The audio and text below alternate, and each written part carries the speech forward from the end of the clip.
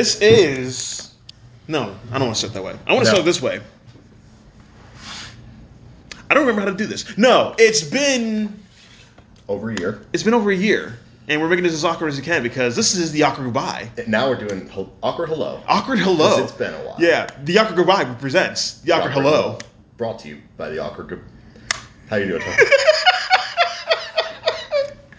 I'm keeping this whole in. Good, man. How are you? Happy. I'm home. Yeah. Yep. So I'm happy to be here with you. I'm happy to be here too. We're all at home. Well, no, I'm home now. No, I know. I was just doing a segue to the fact we haven't been doing this for a while because there's a global pandemic. True. And there is that going on. Yes. Don't forget. Please don't forget. Just to watermark this episode. Right. Damn, sorry. We're in the middle of a pandemic, which means this could take place anywhere between the years 2020 and... I like how you assume there's going to be more years after this. Doesn't seem like we're really that close to getting out of the other... I don't see the light at the end of this one. No, it's funny because it's funny if people on Twitter that I see are talking about, am I the only one still quarantining? And then other people are like, no, I am too, and it's really weird that no one else is. I just had a unique experience through all the quarantine in that I didn't get to do it because I was driving all across this country of ours. Yes. Weird. Yes. Yeah, the quarantine thing was weird for me because I was like, what's that like? You know? What's it like being in one place where you can't go anywhere? When I'm just, I'm everywhere. Yeah. So I've been thinking about that recently where it's like, that's why I'm almost hating winter coming up, where it's just like, where are we going to go? It's going to be more. Yeah. It's going to be worse. Yeah. Yeah, but I can't even go outside, just walk around the house. And it's like, what if the virus now is like, ooh, don't like it cold, and it's just like goes away? Probably. I mean, I know it started. I guess that doesn't make any sense. No, it does. And again, just considering how flu season works, that's not going to happen. We're all going to die. But before that, let's talk about movies. Yeah, let's talk about movies. Let's light this up a little bit. That makes me feel better. Yeah, movies are my medicine. So they call you Mims. Why? Because movies is your medicine. Movies is medicine. Movies is medicine. Medicine is movies. Yeah. Memories of Murder. No, which is a good movie, by the way. That's a great movie. Yeah, Bong Joon-ho. He's great. Yep. No, so I there's really no agenda here. We're just talking because we're talking. Yeah, no, we usually pick an actor out of a hat. Yeah, I don't have the hat with me. I mean, it's in my car. Should I get it? I don't know. No. We already started. Okay, I was gonna say that I don't really want to go down the flight of stairs. No, guardrails are off. We got our seatbelts off. We're just gonna drive right off this cliff together, you and me. Oh, the Thelma and Louise. Yeah, much like Thelma and Louise. Who's who?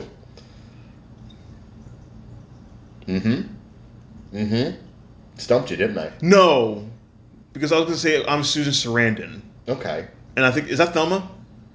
I don't remember. I can check. I think you're right. Let's just say yes. Let's just say, okay. You're Susan Sarandon. Yeah, I'm Susan Sarandon, Gina Davis. So. Sounds good. I'm never mad about Gina Davis. So. No, God, no. Good with me. No. So I guess I have a couple of things that we definitely need to talk about. Sure. This year. Yeah. Movies. Uh-huh. We should talk about them. Were there movies this year? It's 2020. Yeah. I've seen like 20 movies. Oh, nice. I think it's more than me. No, really? I honestly I haven't kept track. Yeah. My last movie I saw in theaters was My Hero Academia movie. That is fucking wild. Right? That you just said that. Why? You're the last movie that you saw in theaters. Yeah. Before the world shut down. Yes. Before 200,000 Americans died. Yes. Was a My Hero Academia the movie. Yeah. Is that what it's called? Well, it's called Heroes Rising. It's the second movie. The sequel to the My Hero. That's fucking wild. It's really good. Yeah, I'm not into that My Hero Academia, but that's fucking cool. Yeah, I'm into it, so that's good. I think the last one I saw was either Emma or The Invisible Man. Yeah, I think for a lot of people it was The Invisible Man, and I wanted to see that too, but then I dragged my feet, and then, well, no more movie theaters. For too long, and all the movie theaters shut down. Yeah. Do you want to talk about movies or do you want to talk about movie theaters? Should we talk about both? Like, what do you... Let's talk about movie theaters. Because a number of prognosticators, writers, doomsayers is that a wrap on movie theaters. I don't know because things were precarious at that point anyway. Where it's just like a lot of people didn't like going to movie theaters anyway because, I mean, for a lot of large families, you're talking about depending where you are. Because I'm always like, well, you have to pay for parking? Like, no, just park. But right, we live somewhere we don't have to worry about that. Exactly. But for a lot of people, sometimes you have to. Sure. So you're talking about, okay, do I get a babysitter? Do I have to pay for parking? Do I have to get concessions? And for movie theaters, that's where most of their money's being made, is in parking, concessions, and everything's almost besides the movie. So a lot of people were really precarious about the enterprise of movie theaters anyway, Sure. unless it was like an MCU movie, or unless it was some Just kind a of big tentpole, right, or event. or if luckily if it was some kind of social, I don't want to say social, but some kind of movie that kind of broke out, like a Get Out or a Knives Out, or Crazy Rich or Asians. yeah, Crazy Rich Asians, Good yeah, one. or for something like that. And then movie theaters are not. Movie theaters, for the most part, movie theaters aren't open right now. There are some countries that are opening theaters, or some places, Some states. Here, yeah. a lot of drive-ins as well. Which is cool. That's very cool. Yeah. But like, Yeah, what's the question is what happens after? Right. What happens post coronavirus? right? Whenever that is. And I don't even mean to say that as almost like a doomsaying thing, but it's No. but it's We like just- we don't know. We don't know. We Yeah. don't know when things are going to be safe enough to kind of open up everything As it was. as it was, Yep. or close to as it was. Again, I'm looking at the Batman cup, and I'm almost thinking like, so when are we going to get like the pre-crisis? You don't. No. I mean, there's No. 0 hour, but even that had problems. So you know, Yeah. where are we? And I've been reading about DC a lot lately, so I kind of have this on the brain. Where are we at as far as In the retcons of DC? Are we at the new 52? Are we at Convergence? Are we at Convergence? Are we at Rebirth? I don't think we're at Rebirth. I don't think we're there yet. Okay.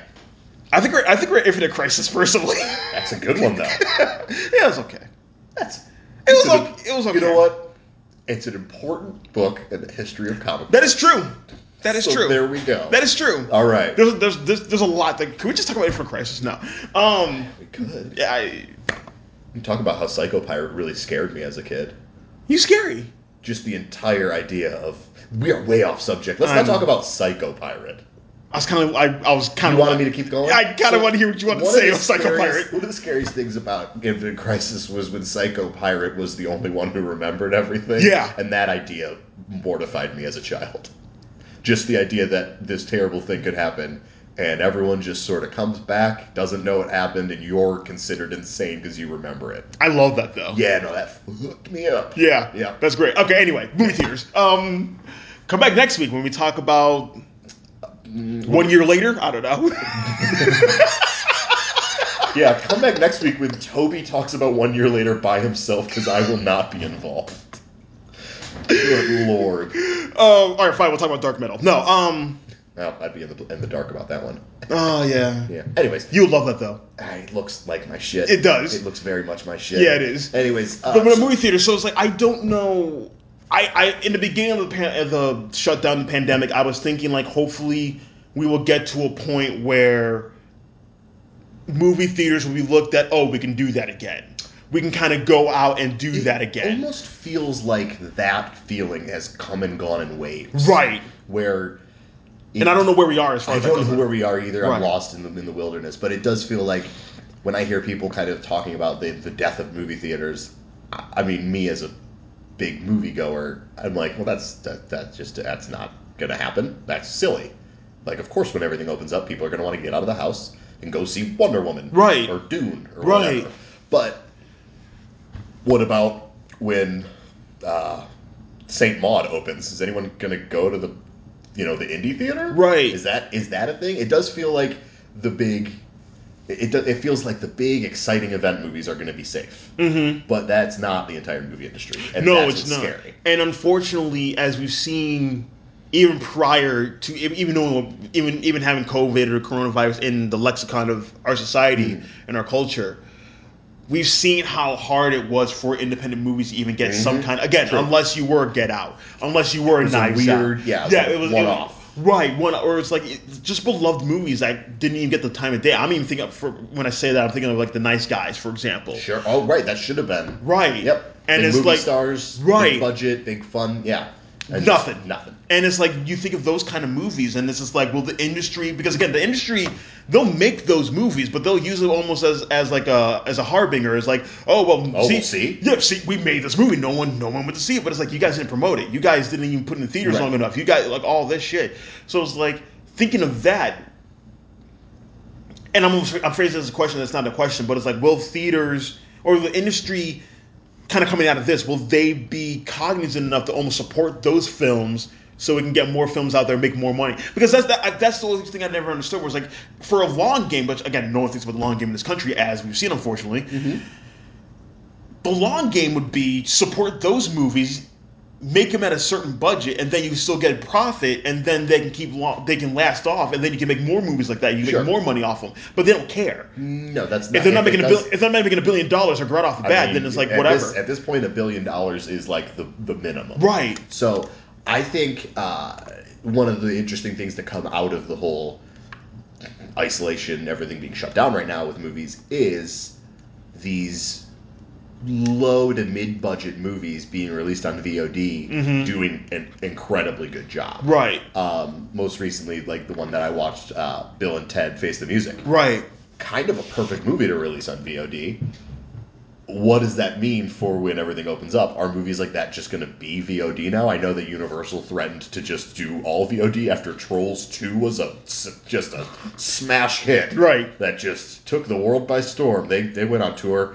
But what's going to happen to movies like Bill and Ted Face the Music after everything's said and done? Movie theaters are going to open back up eventually. Yes. That's not, they're not going away. I think what you and I are kind of focusing in on is what's going to happen to indie theaters, and what's going to happen to, like, I saw, let's say, Parasite at an AMC. Mm-hmm.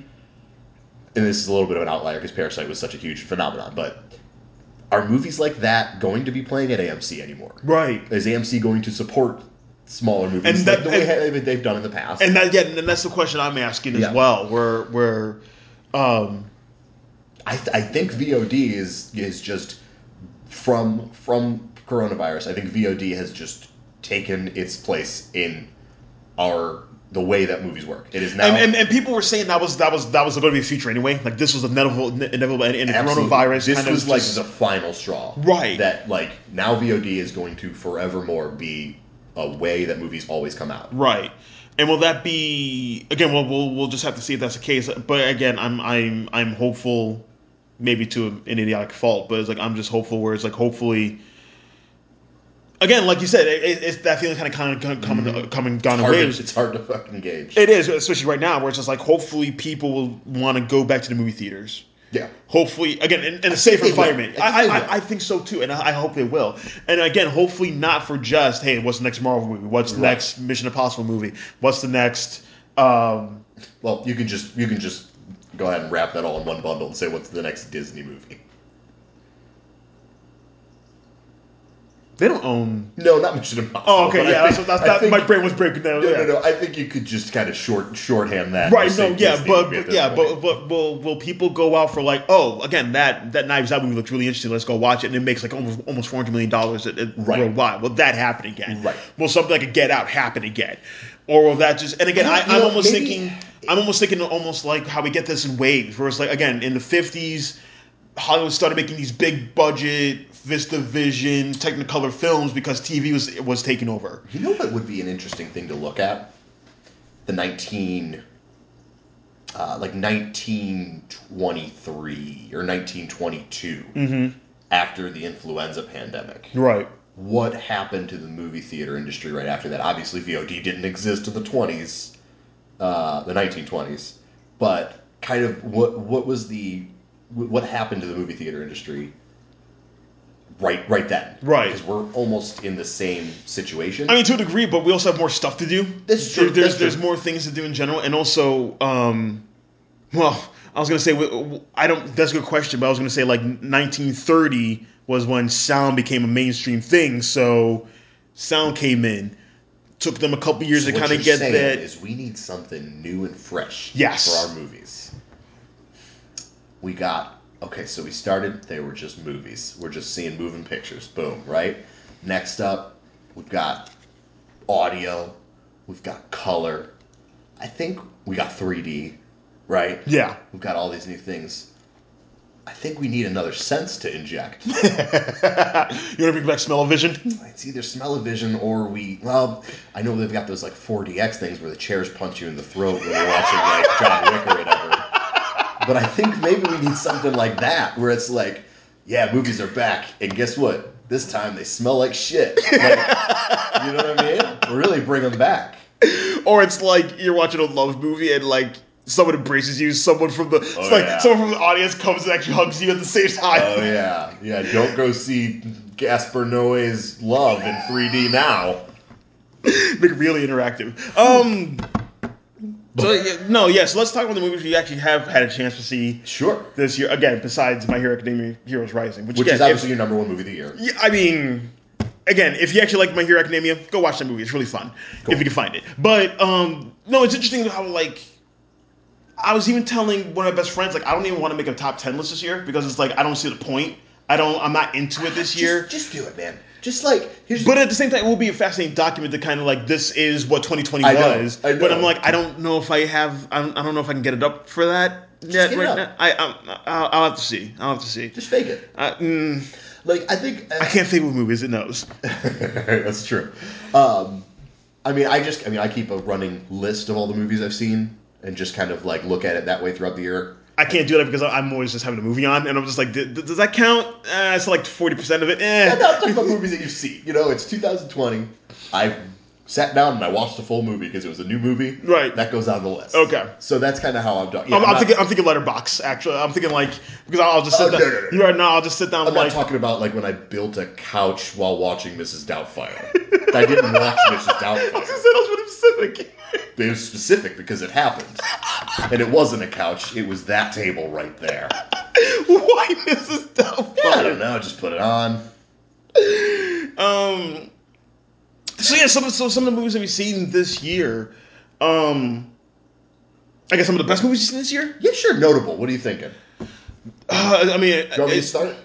Well, by all means, go ahead. Number one, for me right now, the one movie I can definitely say is my favorite movie of the year is Palm Springs. That was a big one.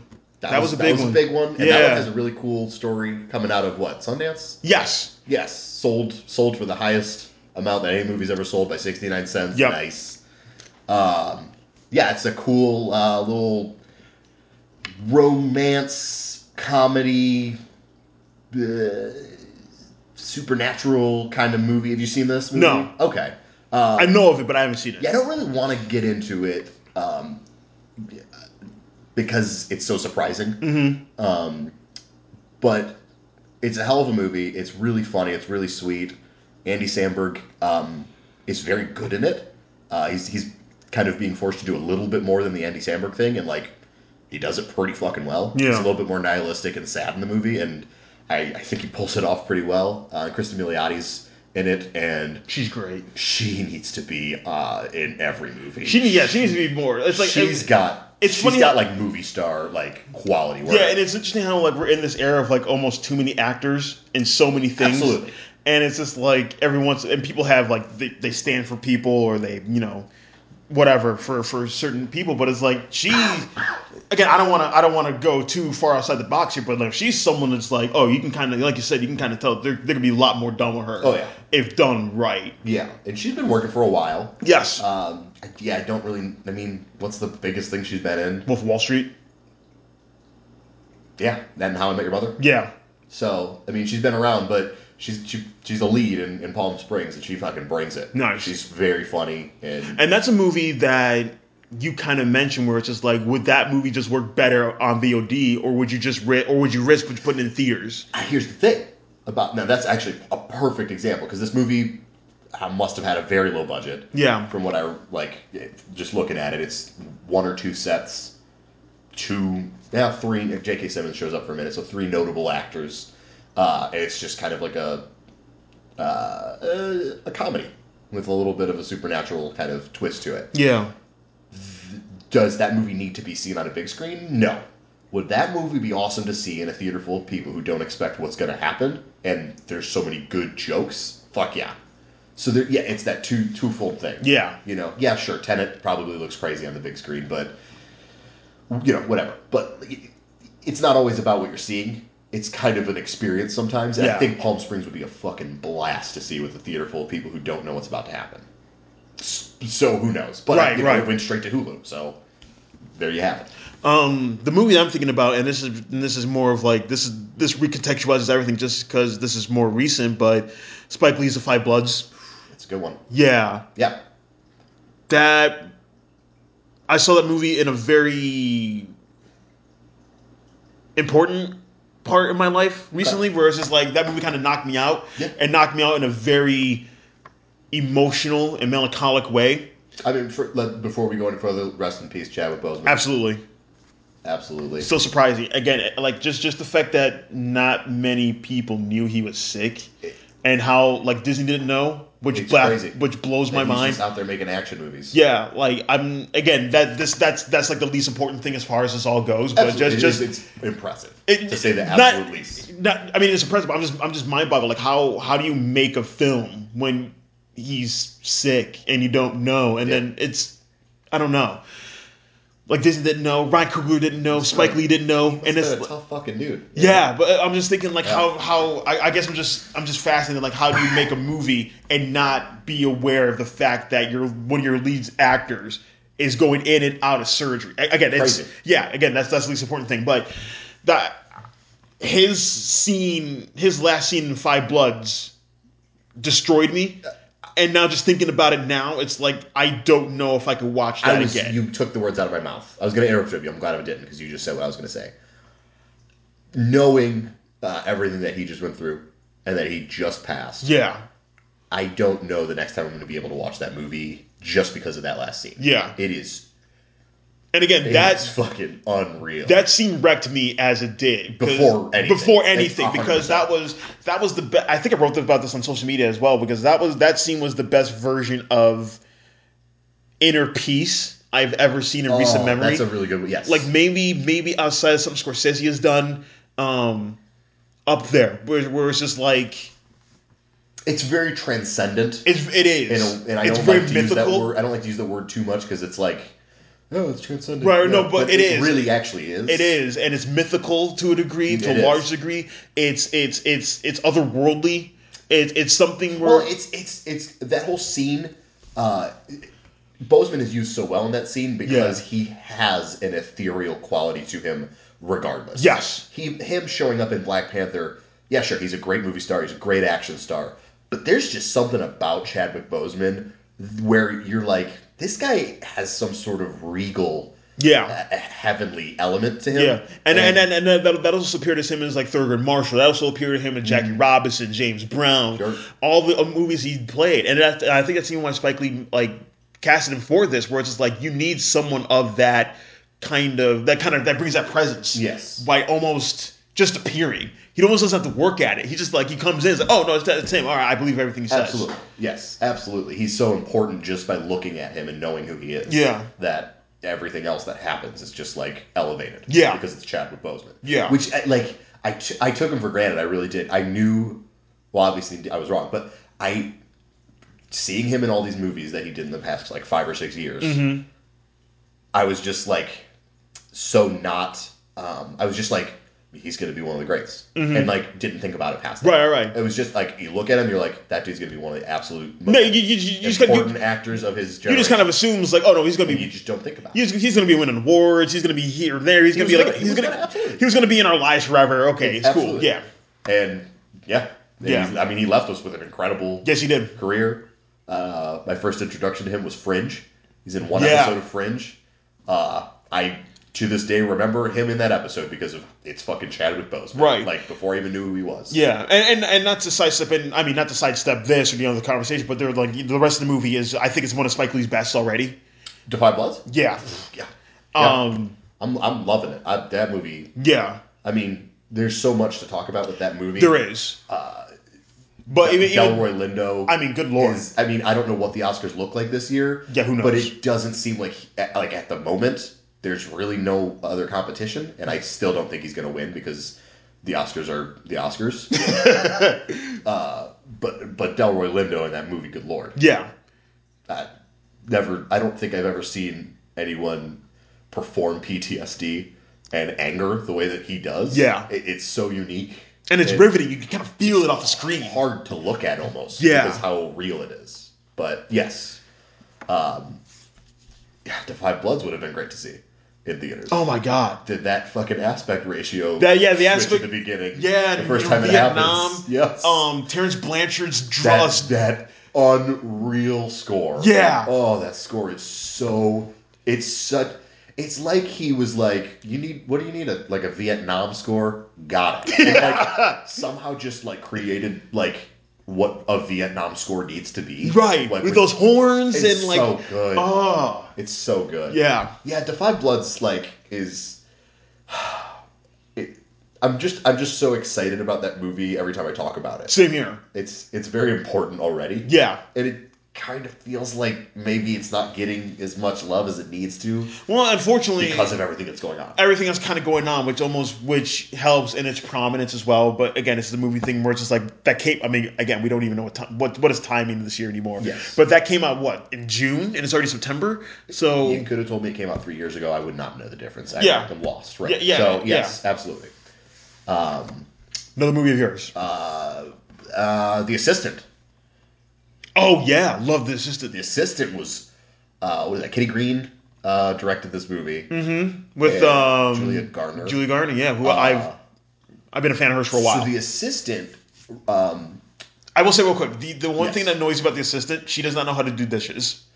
Interesting. That's the one thing that annoyed me. Very problematic thing that you just said on the podcast. Thank you. No, that was the one thing that annoyed me about that movie. Whereas it's she just takes the sponge, she just kind of gently goes. So we've got it on dishes, the record that you're mad when women don't do dishes properly. Got it. The Assistant knocked me. I have no comeback for that. Okay. The Assistant knocked me the fuck out. No, same here. This is a movie about nothing. About nothing? I mean, there's no plot. Which is great. Yeah, it's great. This movie takes place in a office of a movie studio. Yes. The entire movie takes place in this office, and it's literally just this assistant going about her day, dealing with the horrors of working in Miramax, essentially. I was going to say, which may or may not be Miramax, and may or may not be for Harvey Weinstein. Can I tell you the moment that this movie won my heart? Go, yeah. It was about 5 minutes in when she's setting everything up, and these two gentlemen come in their suits to talk about movie deals. And in the background, you just hear one of them say something along the lines of, "We're not going to give him first billing. He already got the and." And I'm like, these guys are low key discussing billing order on a movie. This is for me, baby. No, this is a very serious movie. Kind of about, like I said, it's like about the horrors of working in an office like this. Yeah. Especially for a woman. Yeah. It's sort of like the perfect kind of, it's like the perfect Harvey Weinstein. What I love most about reaction. it, what I love most about it was how emblematic everything was. Yes. How everything on the fringes it was. So you don't see anything. Nothing. You don't even ever see the guy she worked for. No, you don't. Hear him on the phone once or twice. But. Yeah, which is ingenious. But I just love how everything is just out of sight. Mm-hmm. So you have to feel it. Yeah. You have to feel the tentacles almost. You have to feel the presence of it. And I thought that was a really smart way of doing that. It's a very cold movie. I guess it could be. Yeah, I guess it could be cold. It's not ever. It doesn't ever reach out to the audience and explain itself. No, if you don't know anything about the movie industry, you might not know anything that happens in the movie. True, but I was going to say I feel like this film is so expertly done where I don't think it needs to explain anything, even to people who don't know much about the industry. I would have liked it less if it had. Yes, for sure. Absolutely. No, but I feel like this movie... It's a bonus. For sure. Yes, for sure. But this film is so intelligently done, it's stepping up to its audience instead of talking down to them. And I feel like the audience is able to step up to that. And I feel like even if you don't know anything about the industry, where I feel like you can get the presence, something's wrong here. Yes, there is. That's my next point. This movie's brutal. Yeah. And it is... cruel, yeah, and it is grim. It does those things without almost doing them, which I think is the ingenious part of it, which Absolutely. is the fun part of it. It's like so the good. scene with Matthew McFadden. Now, that McFadden Yeah. is probably the only part of this movie that's trying to explain what's going on. Yeah. It's the most obvious part of this movie. It is, but it's also still maybe my favorite scene in the movie. But it still doesn't explain anything, Nope. which is still great because they're talking in such jargon. It's all in circles. It's all in circles. It's very indirect. It's very like, I'm threatening you, but I'm not, because if I did threaten you, you could use it against me. So I'm not saying anything, but you know I'm saying something. Oh, it's very good. And it's such a labyrinth. But you can still tell like very something cerebral. It is, but you Yeah. can still tell that something is very wrong. Is very wrong here. She presented a problem to you. You're not fixing the problem, but you're going to tell her that you are. But I can feel that you're not. We know you're not. And it's something that I feel like if you just work at any workplace, if you had any job whatsoever, unfortunately, people have lost a lot of jobs this year. But again, that's just here in general, unfortunately. But if you've had any kind of working experience, you can feel that pervasive, like, ticking or something. Absolutely. Or I've been in this situation. Right. Obviously not this exact situation, but the situation of I need to tell my bosses something wrong is happening, but they don't want to deal with it. Right. Because it's going to look bad on them. Right. And or they're aware and they're just letting it happen and they don't want to deal with it. Like something. It's something like that. Yeah. But in this movie, the stakes are so much worse than what you can expect them to be. Yes. Because of what this movie is commenting on. Right. Which is pretty much the whole Harvey Weinstein, Miramax, exorcism. Yeah, yeah. It's great. But It's great. I love Gardner in this movie as well. She's so good.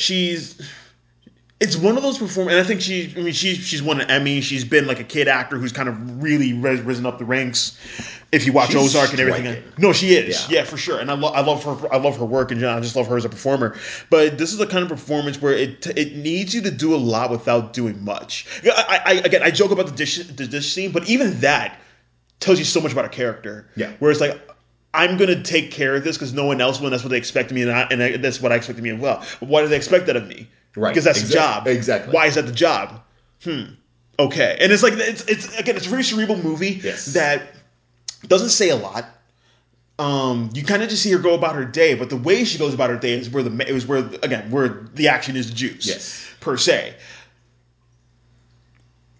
It's so cool to just see her doing little things. I gotta pick this person up. Let me pick up this phone. Yep. Hey, switch me over to this. Can you deal with this? And you're the girl. All right, fine. I'll take care. Like all that stuff is very. It builds and builds and builds. Where I think again, I like how you said if you don't know what's going on with the movie industry, maybe you don't kind of get all the nuances of this. But I feel like what we know of women and what women do in this country in general, it's very clever. Yeah. How they like you're talking about. Anyone can watch this movie and know that this woman's going through something that she probably shouldn't be going through. Yes. In some way. Yes. And it doesn't ever tell you flat out. Yeah. But it has this sense of, like, creeping unease. And even just small dude. questions where it's just like, why is she picking that girl up in the limo? Why aren't those guys helping her? Why aren't her coworkers, the guys next to her, helping her with this? Right. Why are they giving her side eye looks? Why does she always have to take the wife's call? Right. Yes. All that stuff. It's not going to tell you anything. Nope. But it hopes that you pay attention of where you start to ask yourself the questions, and then you realize hopefully there can be some kind of. You can come up with your own answers. Hopefully, this won't have to be like such a common occurrence for people working in this industry. Absolutely. Anymore. And just to top things off, my pick for best supporting actor, obviously Patrick Wilson in this movie. Next movie, go. I forgot he was in. Wow. Yeah. God, I was hoping you picked that up. No. Yeah. I mean, going really quick dive back in. Patrick Wilson showing up in the elevator, not saying a word, and getting off, just made the entire. We didn't talk about this, but the entire office feels like an ecosystem. Yes. And a perfectly built. It's like the world building of an office. Is perfect in this movie, and the fact that Patrick Wilson just gets on an elevator and gets off. Of course he would. He's got to meet someone there to read a script or something. Yeah. And like that's just what he's doing. Yeah. It's great. Again, we're all in our little worlds. It's just a day for him. What you do, you kind of go in and now you don't think about things. But again, it's so pervasive for reasons. Could you think of a better person than Patrick Wilson to put in that elevator in that movie? Benicio del Toro? No. Yeah. Like somewhere. Yeah. What do you got? You got anything else? So I'm cheating here. Okay. Which I like doing. Yeah. Not above some cheating. Okay. and I hope the Oscars does this as well, but most human beings saw this movie this year. I think it's the best movie in the past 5 years. Portrait of a Lady on Fire. Okay, you are cheating, but we're going to go with it. Again, most people saw it this year. I'm just saying. It got released here this year, right? Yeah. So this movie. Yeah. This movie. I don't even know. Is it hot in here? Or is it just the fire? Or is it just everything in that movie? Yes. I don't even know where to begin with this movie. I don't either. That's why I just said this movie a couple times. It's such. Towering Achievement doesn't do enough. Masterpiece doesn't do enough. There were only a couple movies that made me feel this way in a theater. Okay. I can think of the top of my head. Didn't get to see this one in the theater. Oh, just glorious in the theater. Like, I'm thinking of watching Moonlight for the first time in theaters. I'm thinking of watching The Writer in theaters. I'm thinking of watching The Master in theaters, where it's just like, you know something Titanic is happening to you. Almost immediately with this movie. Yes. Like right from Jump Street, you realize this is a movie that not only is going to stay with you for a long time, but is almost going to change you. It could on an elemental level. Yeah, it definitely could. And I think it does. Yeah. The story's about I don't even know like 1800s, which is not fair to say because that's a whole century. I don't know. But women in dresses and corsets and stuff. And the French. It's a French. It's a French. We should do that for now. What's this movie? Yeah, it's a French. It's a British. It's a South Korean. No. There's a painter who is high. What? Yeah. Painter gets sent to an island to go paint a portrait of a woman who mother is marrying her off. Is marrying her off. Needs that picture to make that man to go, let me get that. Exactly. She doesn't like to play ball. The girl who's being painted. The painter. No, the girl who's being painted is the most intense woman in the world. Yes. Her eyes. And again, bore holes through my skull. Yeah, and again, she doesn't like being painted. She doesn't. She's a free thinker, quote unquote, as they say.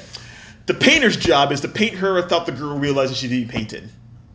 Right. And then we go from there. So they start spending time together so that she can kind of memorize features of her face. Yes. And then she does a painting from that. And then eventually the girl who's being painted realizes what she's doing, sees the painting, doesn't think it's that good, and is like, I'll just model for you then. And then she does. And then the painting's made, and then she gets married. And then things get hot and heated. Real steamy. Yes. And the thing is, the two girls fall in love. They do. They fall in love, and the nation fell in love with this film. Yeah. The whole world fell in love with this film. This is an incredibly good movie. Yeah. I mean, if you boil it down, it is a romance, but that feels reductive because it's like you said, it's just so much bigger. Yeah. It's just it is. I know we're talking here are like about pretty much archetypes, but. Again, I don't want to go too deep in the weeds in this movie because we could just be here all night. It's true. But I will say two things about this movie. What you just mentioned, where it's like, one, I love a romance movie that knows the romance can't stay together. There's a ticking time clock. Exactly. Romance. And that's what this is. And this might be the best version of that kind of story I've seen in a long time. Much like the film Titanic. Per se. Star-crossed lovers, something happens, can they last? No. But what happens during that time? And like the iceberg and the ship going down, someone's getting married. No. It's much like that, yes. Right. No, but it's like, I love how the girls are aware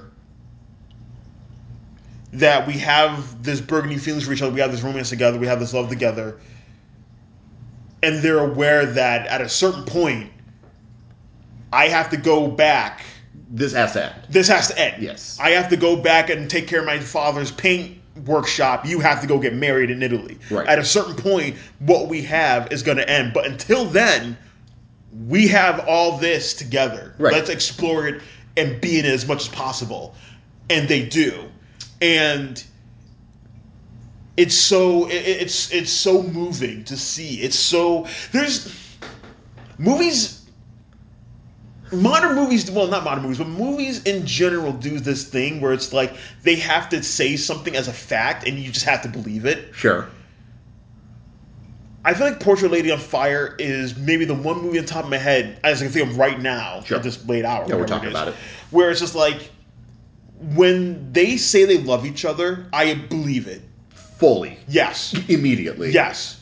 Wholly. Yes. Absolutely. Where there will be times where it's like, oh, that person's really good at this thing, and it's like, all right, show me. And most movies don't show because it's hard. Yeah. This movie shows you what's going on. A lot of that is on the two performances Yes. where the movie doesn't... This movie is like spoiled because of these two. I don't know their names. I was gonna say we should. I know it's I'm probably pull it up. No, I know one of them was. Probably cut this part out. No, I know one of them was Naomi. Fuck. Adele and Naomi. I know the first names. I don't remember. You're absolutely right. I don't Adele remember. Hanel and Naomi Merlant. Thank you. I probably pronounced all of that wrong. But these two friggin' actresses. Real quick. I remember. This isn't true because they've both been working for a while in the French industry, which is great, and you can tell how good they are just from this movie alone.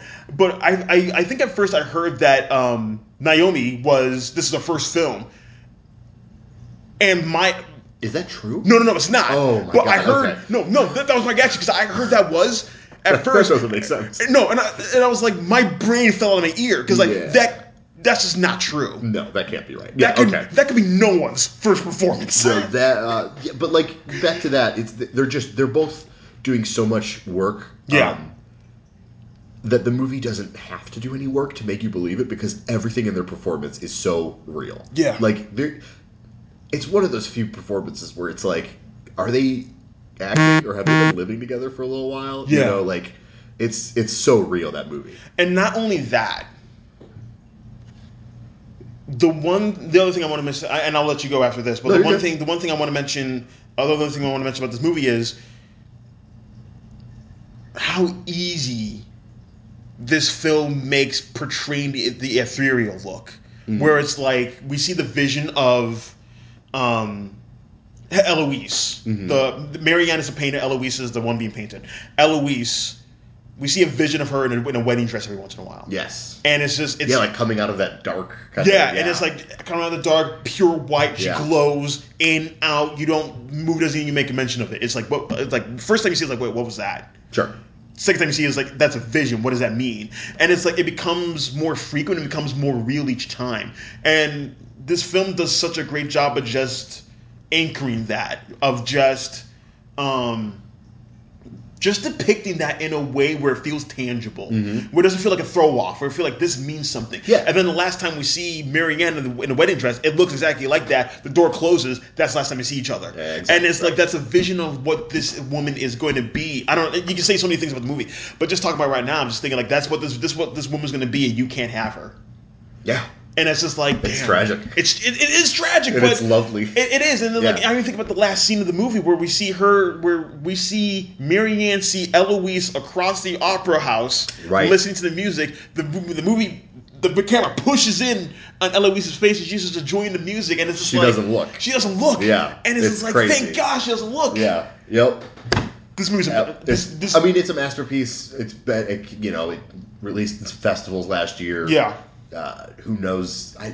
Who knows? Maybe they'll fucking submit it for this year's Oscars because again, I keep saying to people like I hope we listen. This year's weird anyway. This Oscars gonna be weird anyway. Might as well. Can we just why not? It would win. Why not? It would win. It would win Best Picture. Why not? It would win at the very least international. Yeah. Nothing would beat it. Right. So I'm gonna just gonna quick fire a couple movies we're not gonna dive into really quick, but. We were just talking about a pretty highbrow movie, Portrait of a Lady on Fire. I'm going to bring it down to my level really quick. One of my favorite movies of the year, A Whisker Away, a little Japanese animated movie that got dropped on Netflix and never thought of again. What is Whisker Away? Whisker Away is the cutest fucking movie that's come out this year. It is about a sad girl who... Of course it is. Oh my god, it's so good. How sad is he? No. She's not that sad. Oh, okay. She on a scale of 1 to James, how sad is she? Like me in November. No. It's about a schoolgirl in Japan. She has a lot of interior sadness but she puts on nothing but optimism on the front as a cover. She ends up finding this mask that turns into a cat, and she ends up using that to fall in love with a boy at her school that she really likes. She follows him around as a cat. The movie's fucking cute. It's like if Spirited Away and the cat returns had a little pet that they adopted. I was gonna say, this sounds endearing. I want to watch it. It's incredibly endearing. It's really good. Mm-hmm. The original Japanese title of the film, which wasn't A Whisker Away, is much better than the actual film itself. And I don't have it in front of me, but I'm pretty sure the original Japanese title of this movie was something in the vein of Feeling Sad, I Pretend to Be a Cat. That was like the cadence of the original films. It's incredible. That's real, like, this is exactly what it is on the tin naming. No, the name of the movie was just like, this girl's sad and she gets a cat mask. That's real. That's really, real. really good. That's real. The Assassination of Jesse James by the Kyle Robert Ford title. Yes, exactly. Some other good movies that I've seen this year. The Half of It, another Netflix movie, a little rom-com, one of my favorites. Really, really good. King of Staten Island, surprisingly... I've heard good things. Surprisingly good. Yeah, I've heard good things. I mean, it's not like a home run for Apatow or Davidson. Sure. Definitely a home run for Bill Burr, though. Nice. I don't know what Bill Burr's been doing with his whole life, but he needs to start just pulling up and winning supporting actor nominations left and right, because he's really fucking good. Let's just talk about it. I feel like you must have seen it. It's one of the big movies this year. First Cow? I haven't seen it. Come on! I know. Kelly Reichardt's I know. First Cow? Yeah, I haven't seen it, unfortunately. Oh, man. Well, I was going to try to avoid admitting that in the podcast, but no, I'm so sorry. Yeah, it's okay. I'm so sorry. No, you put me on blast. It's fine. No, I haven't had a chance to see it. But again, I've heard it's Kelly Reichardt. It's Kelly Reichardt. She continues to blow my fucking mind with how completely fearless she is at just being patient. She will just put the brakes on and just let you just bask in some kindness, and she's in no hurry to get anywhere else. And that's almost all of First Cow. Yeah. It's incredible. I'll quick fire a couple, and if I land on anything you've seen, we'll get into it. Sure. Invisible Man. Heard good things. Okay. Vast of Night. I don't even know what that one is. The Vast of Night was this really little movie that got dropped on Amazon Prime. Imagine if a couple years ago, J.J. Abrams woke up and he got the script to Super 8. And he was like, I would like to make a Steven Spielberg homage movie. But it was good. A Super 8 that's good. I can't picture it. Okay. But it's interesting. Because listen, quick sidebar, listeners. Okay. Super 8's not good by any means, and J.J. Abrams is a hack. Go ahead. Sidebar on that. Sidebar, listeners. Toby's right, but I do like Super 8. Anyways, The Vast of Night's a cool little, I don't want to call it sci-fi, but because it's so low budget that they don't even get into that, but it's cool. It's very Spielbergian. But yeah, I mean, definitely check it out. Okay. We already talked to Five Bloods. How about Emma? Didn't get a chance to watch Emma. How about Greyhound? Yeah, didn't bother. Greyhound's kind of cool. I heard Greyhound's good. Greyhound Tom Hanks writing the script. You know what the script is? I don't know how he wrote this script. Here's the script. Stop on the port side, 45 meters. And then, like, fucking 3,000 men yelling back what he just said. A lot of explosions. How him have you never done that voice before? I don't know. I'm so sorry. Now we're getting into some territory here where these are movies I actually saw in theaters before the world shut down. Yeah. We've got movies like Pixar's Onward, which was fine. Okay. And made me cry. Why did it make you cry, James? It made me cry because they cheat. They cheat. The movie was fine, and I was mildly invested in two of the characters. And then at the end, they're like, "Oh, what if we like pull this string?" And I'm like, "It worked." So Pixar does it again. Yeah, they did it again. It's one of their ugliest movies, though. The animation is. Oh, really? I would not have been surprised if like frickin' Blue Sky put it out. I don't think it's a good looking movie. We've got Ben Affleck in The Way Back. Yeah, people raved about that one. It's actually kind of good. Yeah. It's Gavin O'Connor, I think. Gavin O'Connor, who's kind of he's good. Yeah, he's good at these solid sentimental sports movies. Yep. So that's a good one. Another The Lodge, which it was a horror movie with Riley Keough. And I listen. I'm in a Riley Keough fan club. I didn't get a chance to see it though. Yeah, I don't know how you feel about it. I feel like you might like it. Okay. I remember seeing the trailer, and it's Hereditary-esque, but it doesn't do the stuff that you hate in Hereditary. It kind of sticks to like what it's doing the whole time. I remember seeing the trailer, being like, okay, but Riley Keough's in it, so I'm in. Yep. We got. Well, let's talk about. I'm thinking of ending things. Sure, we can get into that real quick. Good. Agree. Yeah, that's it. No. I will just say this. I don't know when she started. I know I first saw her in FX's Taboo that Tom Hardy made. Jessie Buckley She continues to do no wrong. She continues her stock. If you haven't bought stock already, I don't know what to tell you. Get in. Yeah, I mean, listen. If it's not too expensive for you now, get in. Yeah. But she's doing like Olympic size work in this movie. Can I give you a quick hot take? Please. This is the third movie I've seen Jessie Buckley in which I would give her many awards for a movie I didn't really care for. This, Judy. Nope. What are you up to? Well, the other main one is Wild Rose. I think she's fucking incredible in Wild Rose. Oh yeah. I don't like Wild Rose. No, I don't either. That you want to talk about a movie that's by the numbers? Yep. Good lord. Yep. And the third one was Beast with Johnny Flynn. Right. Forgot about that one. I'd like to revisit that one because it's got such a weird fucking vibe to it. But I didn't love it, but she was so good in it. Right. So I'm thinking of anything is Charlie Kaufman's new movie. Written directed by my favorite madman on the planet. It's probably my least favorite thing he's done. My problem is, I'm glad What's you said this movie about? No. Well, I was say I'm glad that you said that out loud. Okay. Because since I saw it on Saturday, I feel like I've had the same thing, but I didn't want to say it out loud. Okay. I want to give it another shot for sure. I will eventually. I think the first half is amazing. Before they get to the house, or like while they're in the house? Before they get to school, honestly. Yeah. Okay.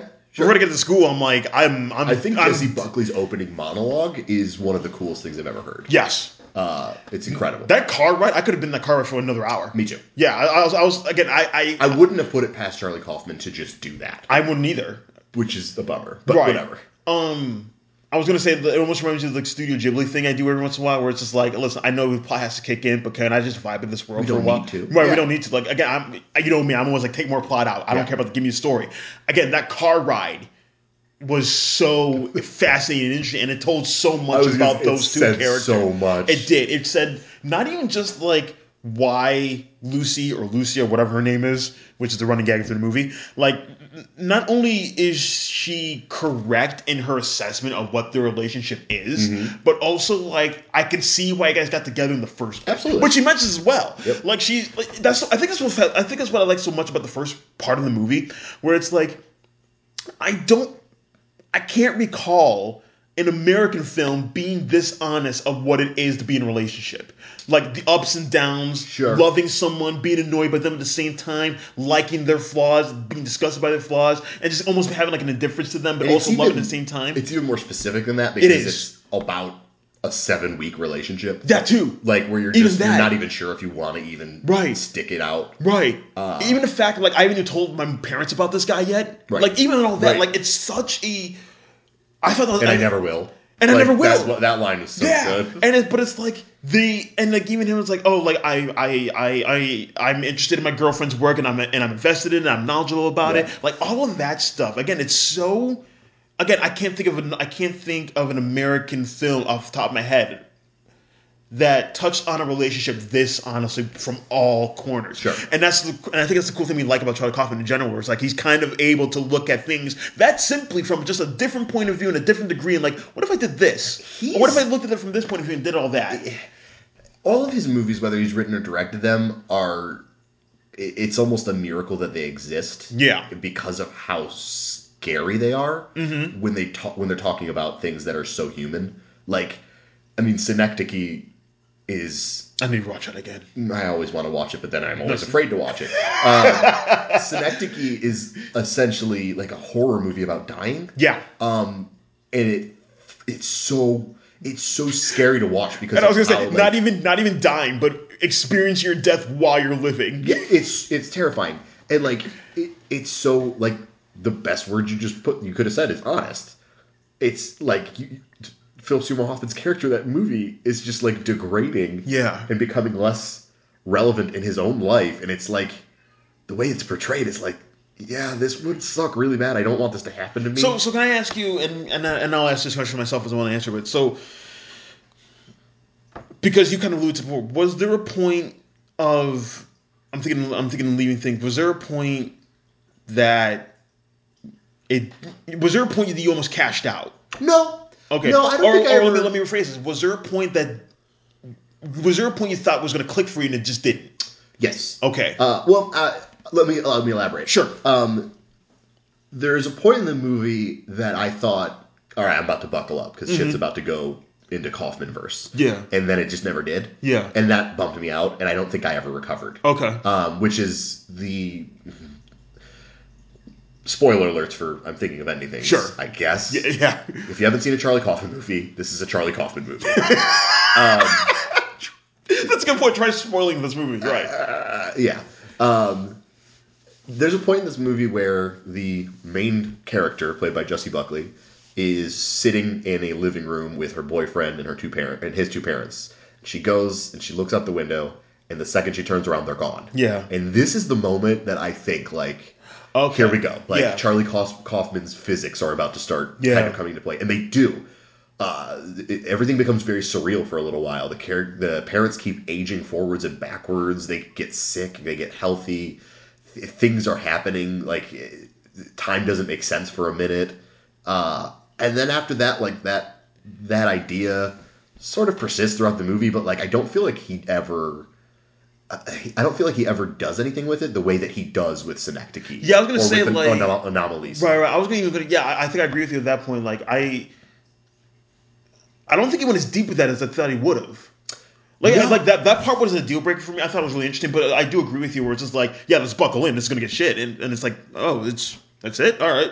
It's almost like he put cruise control on after that. Kind of, yeah. Which that's like, how I felt when they got to the school. Where it's like, and again, weird things do happen, but I mean, the whole dance it didn't feel Kaufman weird to me. No, it didn't. I'm trying not to be too negative because I did like the movie. Yeah, I did too. But it says, I was expecting this, but I expected that. There are moments in every Kaufman movie, being John Malkovich adaptation. Yeah. Whatever. Even Eternal Sunshine. Yeah. There are moments in all of these movies, especially the ones he's directed, Synecdoche and Anomalisa, where I feel like the floor has dropped out beneath me and I'm not really sure what's about to happen, but I'm very scared. And his movies aren't ever horror movies, but they're psychologically challenging. Yes. And like, I mean, the dream sequence in Anomalisa where he pulls his face off. Yeah. Like all of Synecdoche, New York. The physics of Synecdoche, New York, where the building is... The city is inside the building. And it just like, that scares me in a way that I can't explain. Like, it's true dream logic. Yes. Where I don't understand what's happening here. Yeah. But it all makes sense within the rules of the movie. And it doesn't feel like any of that ever happened in I'm Thinking of Ending Things. So, I don't know. Like, this is a weird movie. This is a very weird movie that I feel like I might just sort of forget about, which bums me out. Because I remember even in the school part where, again, when Jessie Buckley goes down to the basement, she opens up the washing machine, she pulls out the janitor's uniform. Yeah. And I think we're supposed to, that Jake is the janitor. Old man and all these weird flashback things. Right. And then it goes into school, and then it just kind of plays around with, again, like the play with the odd makeup and I didn't get it. And it's like, I don't... Again, this is why I want to rewatch this film, and this is why I keep telling people this. I need to rewatch Robert Eggers' The Lighthouse, where it's just like, it's not... I don't have to get it. That's fine. Like, I'm fine with movies. That's the point. I need to know if the film understands what it's doing. Yes. And I don't... And that's why I don't know if that's the case with The Lighthouse. No offense to Robert Eggers. He's not listening to this boy. Sure. But, like, no offense to Robert Eggers. But, like, I want to understand if the film understands what it's doing. I don't want to say that about Kaufman's movie, maybe because I have a higher level of respect or admiration for Kaufman. But it's like, I almost want to watch the movie again to be like, what was the movie trying to say, and did it say it in a way that communicated to me as an audience to understand what it is. Right. And again, I'm not saying that I want the film to tell me everything it's doing. That's not what I'm saying. I'm just trying to understand, like I said, like New York, or like a Anomalisa, where it's just like, oh, okay, I get what this movie's doing. Yes. Maybe not in a way I can explain or even tangibly understand it, but on a subconscious level, I get what this is doing. I get what this wavelength is that this movie's on. I didn't kind of get that from this movie. I can almost always boil down what I've said. Boil down a lot this episode. I can almost kind of take every Kaufman movie and tell you what he's making the movie about. Yeah. Synecdoche, like I said, is about dying. Anomalisa, to me, is about boredom and apathy. And I don't know what this movie's about, is my thing. I don't know what he's doing. I don't really understand why Jesse Plemons ends up being the main character at the end of the movie. I don't really get... I don't know. I had a hard time connecting to this movie. Yeah, I think I did too. And again, and I think you said as well, like, not saying that this movie's bad by any means. I like the movie. Again, towards the end, I'm just like, almost, all right, come on, like, what else is here? Let's take a quick step back and put our hands together for the greatest visual gag of all time, directed by Robert Zemeckis, which we've already talked about today off mic. Again, died laughing when I saw that. Like, probably the funniest thing that's happened this year in any movie. It almost reminded me. It's the same thing, but it reminded me of Adam McKay's Vice, where he did the fake. I was just about to bring that up. But this is better. This is the good version of that. Yeah. I laughed at Adam McKay's Vice. I did too. I thought it was funny. Yeah. But like, I didn't realize what I was missing until Charlie Kaufman cut in the middle of his movie and just put directed by Robert Zemeckis. It's like he made a Robert Zemeckis movie for like 5 minutes. So good. You almost don't even realize it. Right. It's so good. It's so good. Now, we're talking a little bit down on this movie. Join us in probably a year and a half where we do a full episode on how perfect this movie is after we've understood whatever the fuck it's doing. I kind of almost want us to watch the movie and then come back and we could do that. Yeah, I would love to do that. Because there's not many people that I get excited for more than Charlie Kaufman. Right. Yeah. So, dude never makes movies anymore. So, this is exciting that it exists at least. Yes, no, absolutely. And again, I definitely want to do that.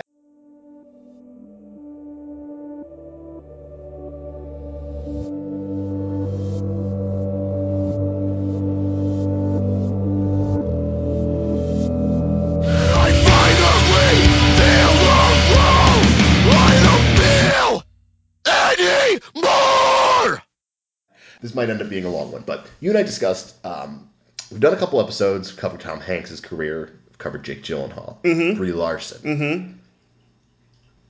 One actor... Is there anyone you want to do? Well, there's one actor that's not in that hat. Is it Phoenix?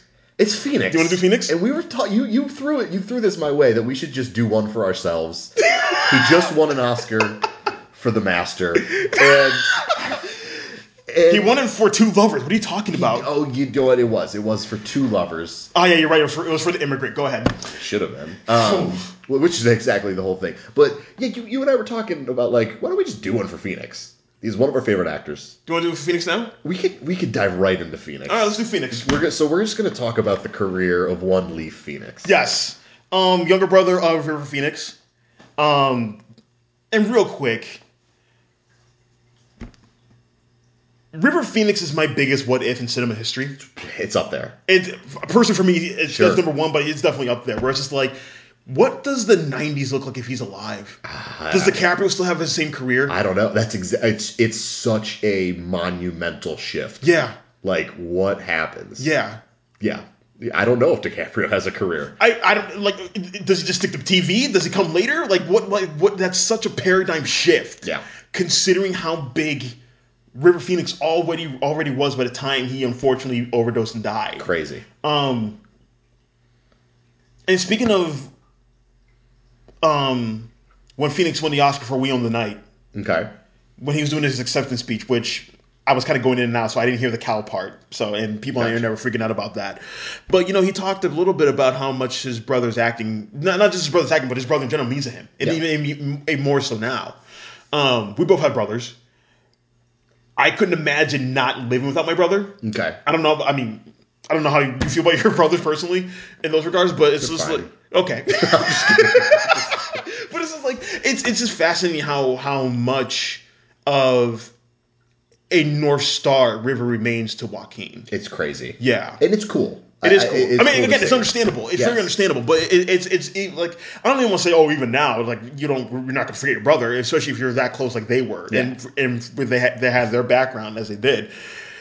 But yeah, it's just fascinating to think about. Again, like what happens if Monty Clifton never got in his accident? What happens if Heath Ledger didn't die? Like what Chadwick Boseman? I was just about to say we're in the middle of one right now.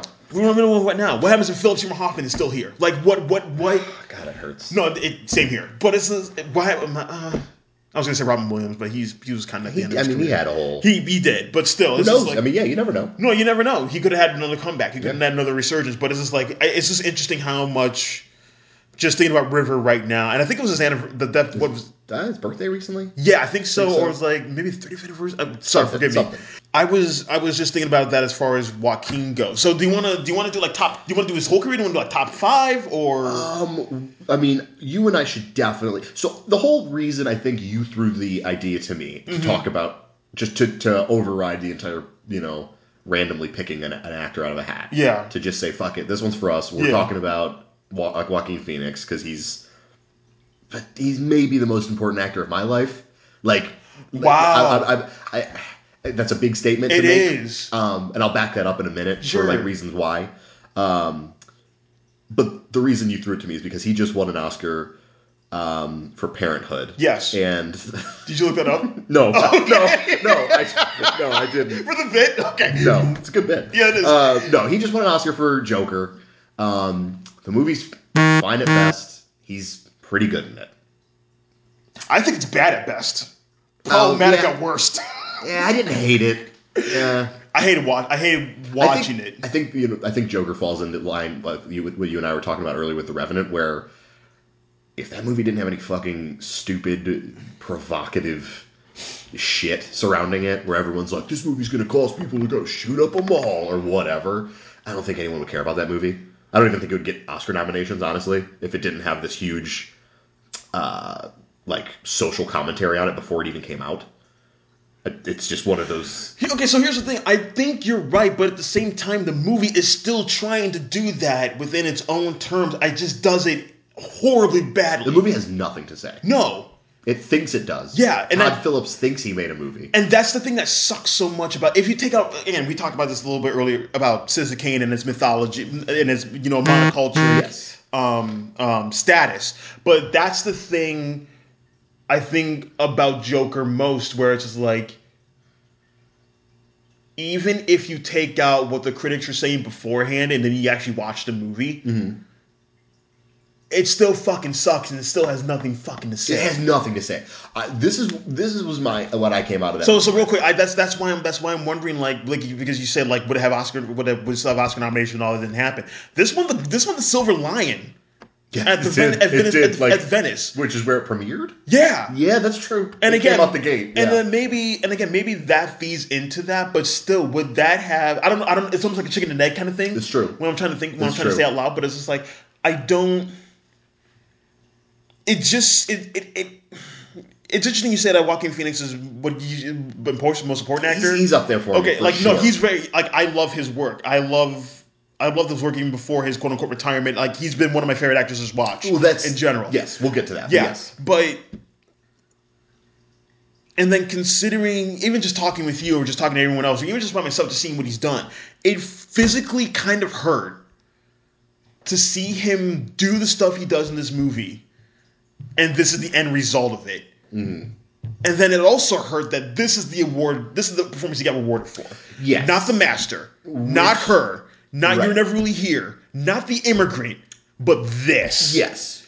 And it just sucks. It just sucks. It makes sense when you look at everything. It does, unfortunately. Whatever. But we'll work our way up to Joker because I do kind of want to just quick fire through his career. Sure. We can stop at any kind of by all means. Milestones along the way.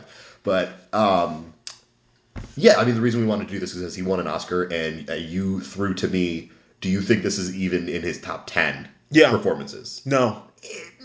If it is, it's like number 9. Yeah, it's like number 9 or 10A or whatever. I actually think he's good in it. But I honestly don't have a problem with him in it. No. Like, it sucks. The material is nothing. No, and it sucks he has to say these words that don't mean anything. That sucks. Yes. But, like, if you look at him it's hard to say this with a movie, but if you look at him in a vacuum, I don't really have much of a problem what he's doing. No, he's doing big Phoenix stuff. He is. Yeah. And he's doing stuff that we've seen him doing better stuff before. He literally did this performance, but better in The Master. Exactly. Or you were never really here. Yes. Like, it's almost that just, Yes. dumber. But It is. The one thing I liked, there's one scene in Joker I liked, and it's only because it's a well-executed scene, not that it means anything, is the scene at the end where he shoots De Niro. I think that's an incredibly well-executed scene of, like, tension. Yeah. Where you're seeing the set through the, like, shitty quality video cameras. You know, it looks like a viral thing you would see, like, on someone's smartphone. Yeah. Or, it looks like weird home video shit. Yeah. And it's scary, because Phoenix is Phoenix. I like that scene just because Phoenix stopped talking. And, like, the back and forth with De Niro is like, what do you guys... you guys aren't saying anything. Nothing. You guys, like... nothing's being said here. Yeah. It's nonsense. It's verbal diarrhea. I was going to say the one scene I liked, and this was improv by Phoenix, because someone had to help Todd Phillips do this, but it's after he shot the 3 guys on the subway, he runs off, hides in, like, some bathroom, and he just starts slowly dancing. And then the music cranks that up. really, really bad score. I keep joking about this with one of my best friends and a friend because That score won the Oscar. Yeah. Did it not? Yeah, it did. And, like, Wow. It's bad. she is the only single female composer to win the Oscar She for that. seems lovely. No, she does. She seems very nice. She did the score for is it Succession or Chernobyl? I think it's Chernobyl. Yeah. I don't remember that score. You say it's bad. I don't remember it. I couldn't hum it to you. It's bad because the score completely represents what the movie is, which is something that takes itself so fucking seriously that it doesn't need to at all. Mm-hmm. There are moments in the movie where, and it's at that scene where he's dancing, and this fucking score comes in, and it's like, what are we watching? Right. Like, why is this dread score coming? I don't know. Whatever. But that was that. I just liked how Phoenix. That was how he chose to express himself after that moment. Was to just slowly start pantomiming and dancing. Is that actually good, or is that only good because Phoenix did that? No, I remember in the theater I was like, okay, that's something. Okay, cool. That was the one thing. And then when I heard it, I was like, oh, that makes sense. I felt something because that was the one thing that, maybe not the one thing, but that was one thing that Phoenix really did. And then just even the dancing on the stairs is just like, Jesus Christ. What is this? What are we doing here? Okay. But yeah, let's dive into this man. Yes. Always want to dive into Phoenix. Always, man. So he does a lot of TV. Yes. In the 80s. Like a lot of people. Yeah. I mean, he started as a child actor. He's in an episode of Murder, She Wrote. Oh yeah, he did. Maybe I watched that with my grandma. He's in an episode of Alfred Hitchcock Presents. He's in an episode of Superboy. Oh, cool. He plays Billy Hercules. Oh. And then his first big real movie is Parenthood. Okay, which yeah. he won the Oscar for. Yes. Started hot out of the gate. Tons of people in Parenthood. There are, aren't there? Like, just Keanu's in Parenthood. Right. It's Steve Martin, Mary Steenburgen. Like, it's a big movie. Well, not like a big movie, but I don't know. Like, Parenthood's cool. Yeah, whatever. yeah. Fun little comedy, Insane. This is like one of the most insane jumps ever for me. It probably isn't, but I really love this movie. He just goes from Parenthood to Die For. Yeah. Gus Van Sant, yeah. He goes from, like, silly family comedy to sex, like, satire. Yeah. Like, it's crazy. He's good. It's him and Casey Affleck playing kids who kill for their hot weather lady, played by Nicole Kidman. Listen. To Die For fucking rules. I love this movie. No, it's good, but listen. If 90s Nicole Kidman told me to kill someone, I was like, what do you want me to do with the body? Just You can remove that qualifier if Nicole Kidman told me to No, that was implied. It's Nicole Kidman. Yes. I'm we'll do her eventually. Yes. Is she in the hat? No. So that's another one for us. We'll have to do. So after this, we'll do a couple in the hat. Fun, whatever. We'll do Tom Cruise for 4 weeks, whatever. We'll come back. We'll do some more for the hat. We'll do Nicole Kidman. Absolutely. Okay, good. We got the itinerary set. Okay. He's in a couple of movies that I'm not really familiar with. You got Inventing the Abbots. No. U-Turn. Vaguely familiar. Return to Paradise. And then you got Clay Pigeons. That sounds familiar. Yeah, Clay Pigeons is a David Dobkin movie. Okay. Before whatever. After that, I didn't know this. He's an 8mm. Yeah. Apparently a very bad Joel Schumacher movie. Yes, it is. Yeah, no, I've never seen it. That's crazy. Oh, I've seen that forever. That's awesome. That's really, really cool. I got to see 8mm. After this, he wins another Oscar for The Yards. Oh, wow. Yeah, James Gray. Yeah, his first collaboration with James Yeah. Gray. You seen The Yards? Yeah. It's been such a long time, though. It's pretty good. Yeah. I like James Gray quite a bit. I think The Yards is sort of like one of his weaker outings. Yeah, I was gonna say that's how I felt too, and then I think because I'm trying to remember this correctly. I was out on James Gray for a while. Really? Yeah. And I don't think know why that surprises me.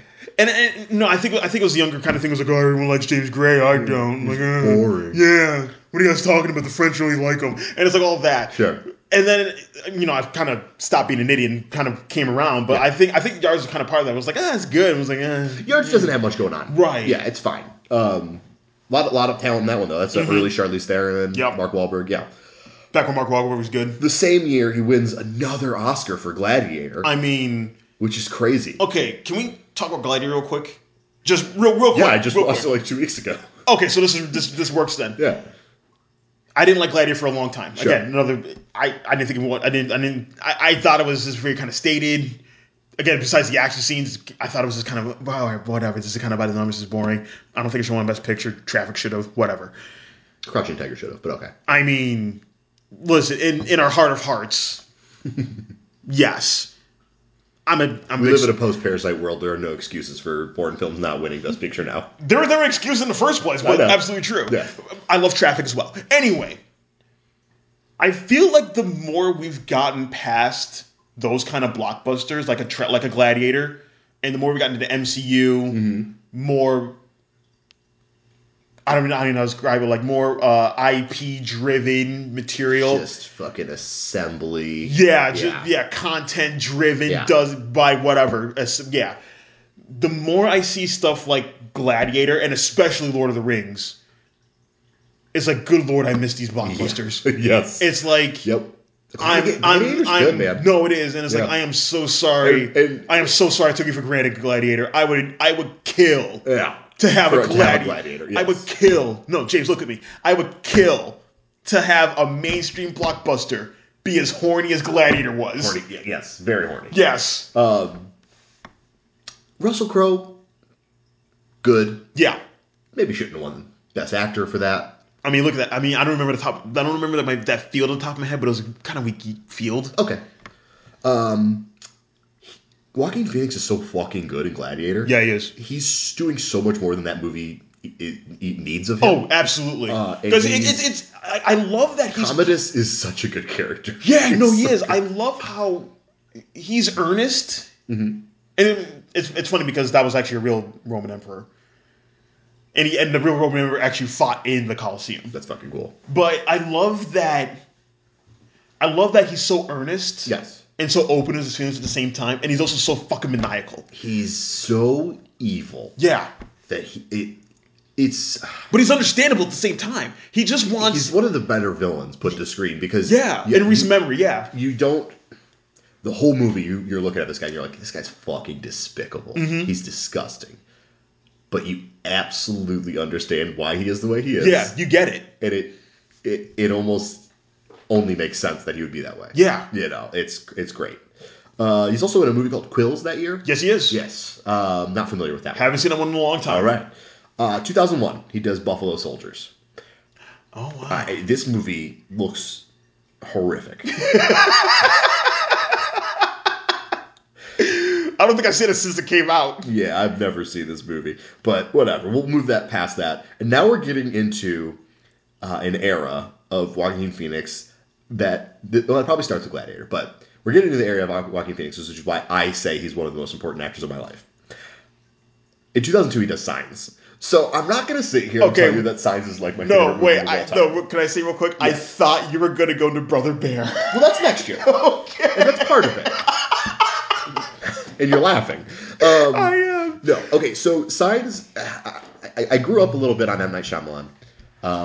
Really? I'm surprised. Okay, well, my dad lives like right outside of Philadelphia, and I don't get to see my dad a lot. Have fond memories of watching movies with him. He showed me a lot of great movies. Shyamalan was one of the things he introduced me to, and Signs was an early Shyamalan movie. Signs scared the living hell out of me. Mm-hmm. And there's a scene in Signs because it's so tepid, or wow. Signs still scares me when I watch it. Honestly, it's corny. It's over the top. I was gonna say because it's corny. Is that why it scares you? That's why it scares me. No, there's a scene in Signs. There's a scene in Signs where Joaquin Phoenix is inside of a closet. This actually is a legit scene. This is a really scary scene. Mm-hmm. He's in a closet. He's watching a news telecast, and they show a home video of a birthday in like Venezuela. Yeah, and you see an alien walk across a sidewalk.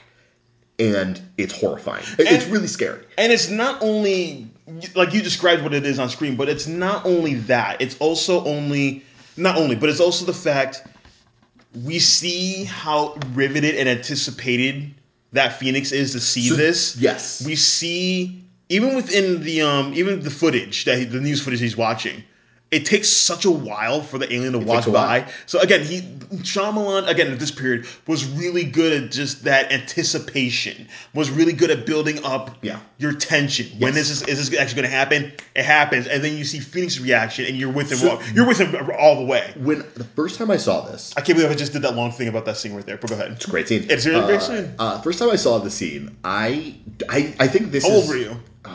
2002. I was 10. Oh, okay. And I saw it, I think, the year it came out. Yeah. But I saw it probably on DVD for the first time, actually. Okay. So maybe it was 2003, whatever. I was in my dad's basement. I've never been so scared in my life. Like, watching a movie. I still haven't. Like, the Signs is the one movie that scared me the most from this fucking scene alone. I love that. And looking back on it, I think half of the reason that this scene is so scary is Joaquin Phoenix's reaction. He's a grown man. Mm-hmm. Watching this TV, and he is so horrified by this image of an alien that he like jumps 3 feet back into the coats of the closet, and is essentially like huddling in the fetal position watching this. That's what I'm saying, because like he sells the fear. No, he does. Of what this alien is so well. And again, like that, like just that. I'm just talking about the scene alone because the rest of the movie. So it's like, as an audience member, you're with him you're with him step by step. So when you see that reaction, that's your reaction. Yeah, when you're see 10 years old, like especially at that age. But when you see that footage, because again, what I just said earlier, what Shyamalan is able to do with that scene, you're there all the way. Absolutely, yeah. So the next year, he's in a movie called "It's All About Love." No clue. Don't remember that one. Cool. And he also does Brother Bear, which is insane. It's so crazy. This is the Michael Eisner era of Disney. He's on his way out at this point, but it's just like the backstory of this movie is nuts. And then you actually watch the movie. It's like, how did this get out of the door? Brother Bear is a Disney animated film released in theaters in America. Yeah. In the world we live, in which real people saw this. Joaquin Phoenix voices a bear. And no. You know, he voices like a man who gets turned into a bear because he's like mean or something. There you go. Whatever. Don't bury the lead. Whatever, dude. This movie's fine, and it's crazy to think that Joaquin Phoenix is in a fucking animated Disney movie. Moving on. 2004. A weird year for Joaquin Phoenix. Yes, it was. He's in The Village. Yeah. I fucking love The Village, man. You would. I really do. You would. It worked on me last time I watched it. Yeah, I like it. I think it's good. He's okay in it. He's okay in it. I think Bryce Dallas Howard's pretty fucking good in it. Yeah. Unlike the next movie she does with him. Oh, boy, we're not going to even ever talk about that monstrosity. I just remember when I saw The Village, I couldn't stop laughing when the monster first appeared. And that took me out of the whole movie. I mean, there's so many layers to that movie that are unintended because at this point, Shyamalan's not good. Right.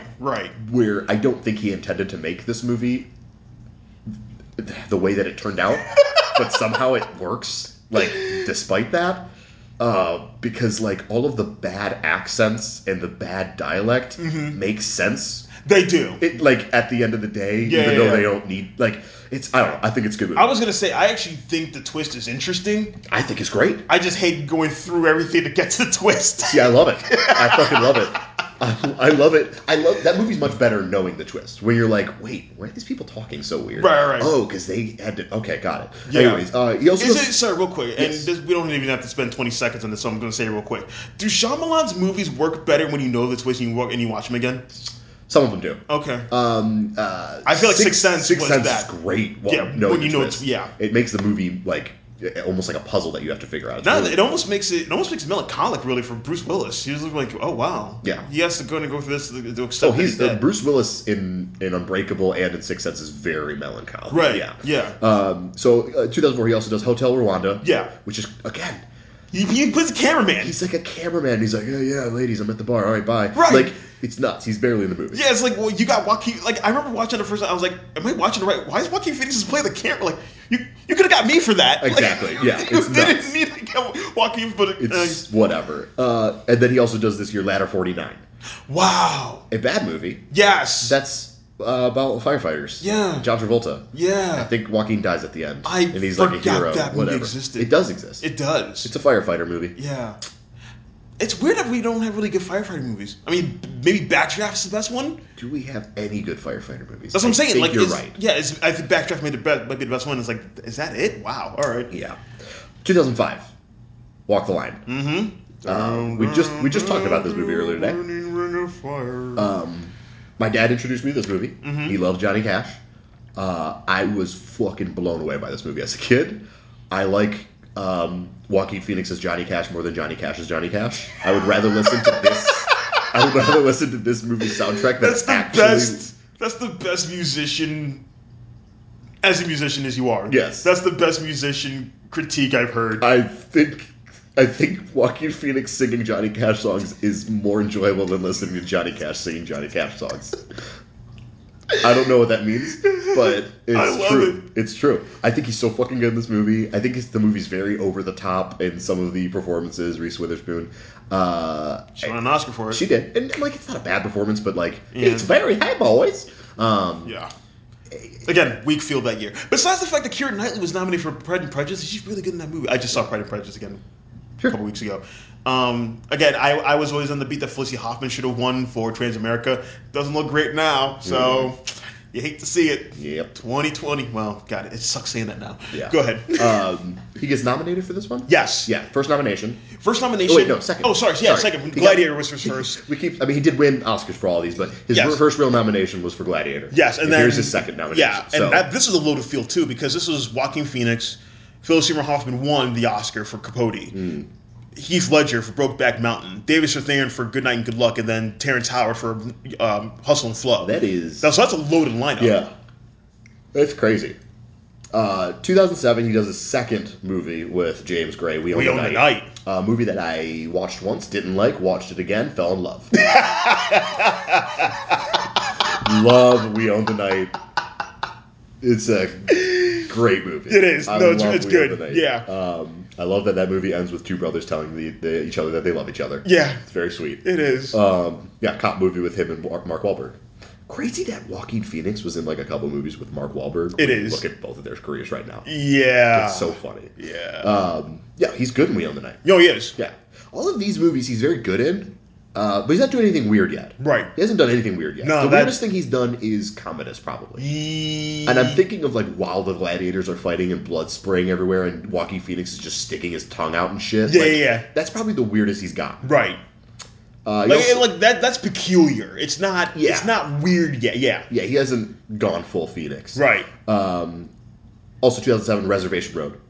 Oh, Movie yeah. that actually, I'm looking it up. It doesn't really exist. No one knows that this movie exists. What do you mean? It just doesn't exist. I don't get the bit. It's the bit is that in 2007 he made a movie called We Own the Night. Yeah. And he made another movie called Reservation Road, but Yeah. that movie doesn't count. Why? It's fine. Oh no. Okay. I was gonna say no. It's fine. Like I didn't know what the bit was. Like wait, what? Like I see this movie. I thought it was fine. That's whatever. Okay. 2008 he does Two Lovers, another James Gray joint. Yes. My least favorite James Gray movie, maybe. Yeah, I think so. He's really good in it. No, he is. So is Paltrow, actually, too. This movie's just about him being suicidal and having to find a good girlfriend to make him happy again. Yeah. Yeah, that's not great. So 2010. Yeah. So now we're getting into it.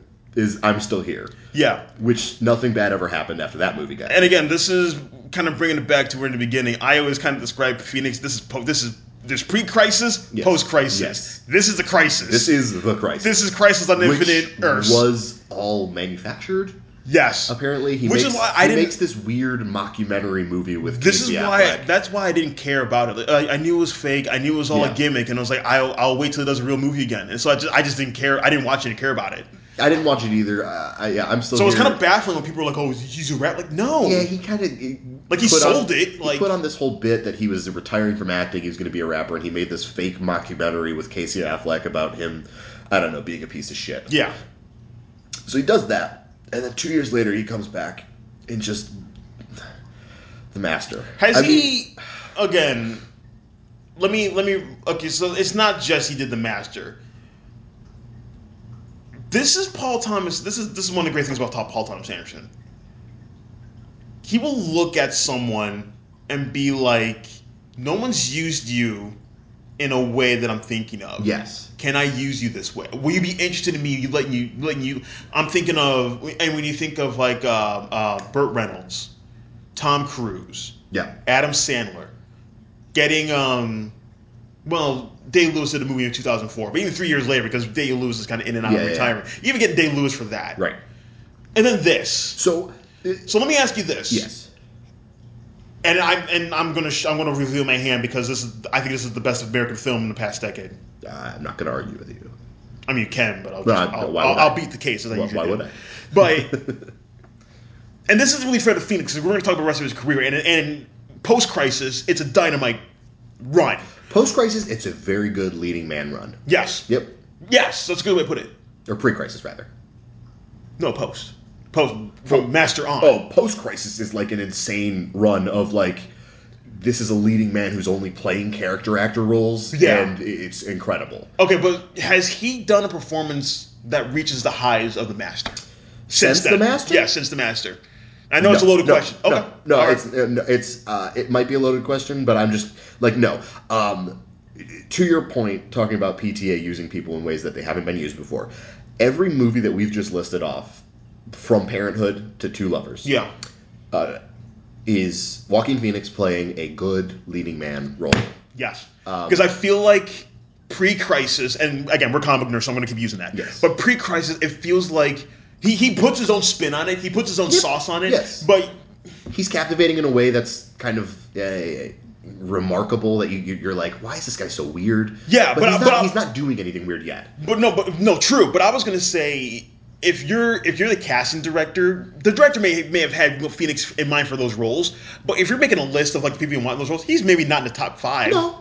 Probably not. Like anyone could do those roles. Yeah. I mean, you can get somebody. You can get Billy Crudup to do comedies. He may not be that particular weird about it, but he can still do it. Yeah. It's when the Master hits when you're like, no one could do this role, and no one could do this role with how Hoffman does that role, or maybe even Amy Adams, or that too. I would argue that the Master, those three, is the best performance from all three of them in any of their respective careers. I always have I mean, Hoffman. People, I think IndieWire said that actually. You can make the case for Hoffman. I don't know. Amy Adams is so weird to me. I don't know. Yeah. Because the thing is, she's not in it that much, so it's like I don't want to say that she's just so fucking intense. No, she is. She is. So the Master is crazy because, like I said, he's doing leading man roles that are good and otherwise sort of unremarkable when you look at the rest of his career. Yeah. The Master, he comes back with The Master after 2 years of doing weird shit with Casey Affleck. Yeah. And it is like he's gaunt. Yeah. He's terrifying. He's fragile. Yeah. He's got he arcs his with his hands on his hips and his arches his back up. Stance. Yeah, this dance, this pounce, everything. He's completely devoid of ego in this movie. But the thing is, I think this is the most important thing, especially coming off of the crisis. He's recharged. And I think being recharged with a director like Anderson is going to use him this way really kind of just brings the best out of both. Because I love when creators know when they're good. And I love that Paul Thomas Anderson said the performances that Phoenix and Hoffman get is the best thing he'll ever do. Or it's the best thing he's done up to that point. And he said this like maybe I think 2 years ago. Yeah, I mean, it's incredible. 2 or 3 years ago. The Master's incredible. Yeah. I will continue to be like enchanted by this movie for the rest of my life. I am too, and I keep thinking about it every once in a while. I was even thinking like I will always love The Master because I don't think I'll ever completely solve it. No, me either. Right, and I love that. Yeah. So we could talk about The Master forever and how good Phoenix is in it, but it's an incredibly important, like, pivotal moment in his career. Again, like I think it's his crown jewel, and he gets nominated again. Yeah, this is his third nomination. Mm-hmm. So I was stunned he got nominated for that. Like I didn't think all three of them would get nominated for that because because, I mean, especially with the Academy, because this one's something at Cannes. I don't remember if it was. I don't know if it was the Palme. I don't think it was the Palme d'Or, but I think no, Hoffman and Phoenix together won Best Actor if I remember correctly. Oh, really? Yeah, but this didn't get Best Picture. Didn't get Best Director. This was a loaded year in 2012, but it didn't get Best Picture. Didn't get Best Director. Didn't get Screenplay for some reason. That's insane. Flight did I don't know why, but this is like the only nominations they got were the three actors, right? And it's just like I wish I got more, but it's like I think it's fascinating that the Academy even went for that route as it is. True. That's true. Yeah, but so it's so fascinating that he has two clear phases of his career. Yeah, just again pre and post. Yeah, and we just entered post. Yeah, and it's just all good. So not only no, go ahead. Well, 2013. Every year from here on out, I'm going to be saying is a good year. Yeah. 2013, he does The Immigrant. Yeah. With James Gray. Yeah. A supporting role next to fucking Marion Cotillard and Jeremy Renner. Yeah. Yeah. And he is so fucking good in this movie. Yeah. The end of this movie where he like yells at her. Yeah. Is so good. Not that just that shot too. Oh my god, that shot weird like mirror split shot. And it's thing. like James Gray's talked about the shot before, and it's like that's one shot of like I've heard you talk about this. I don't know how you did it. It's incredible. I want to know how you did it, but I don't want to know how you did it. Yeah, I mean that's one of my favorite shots.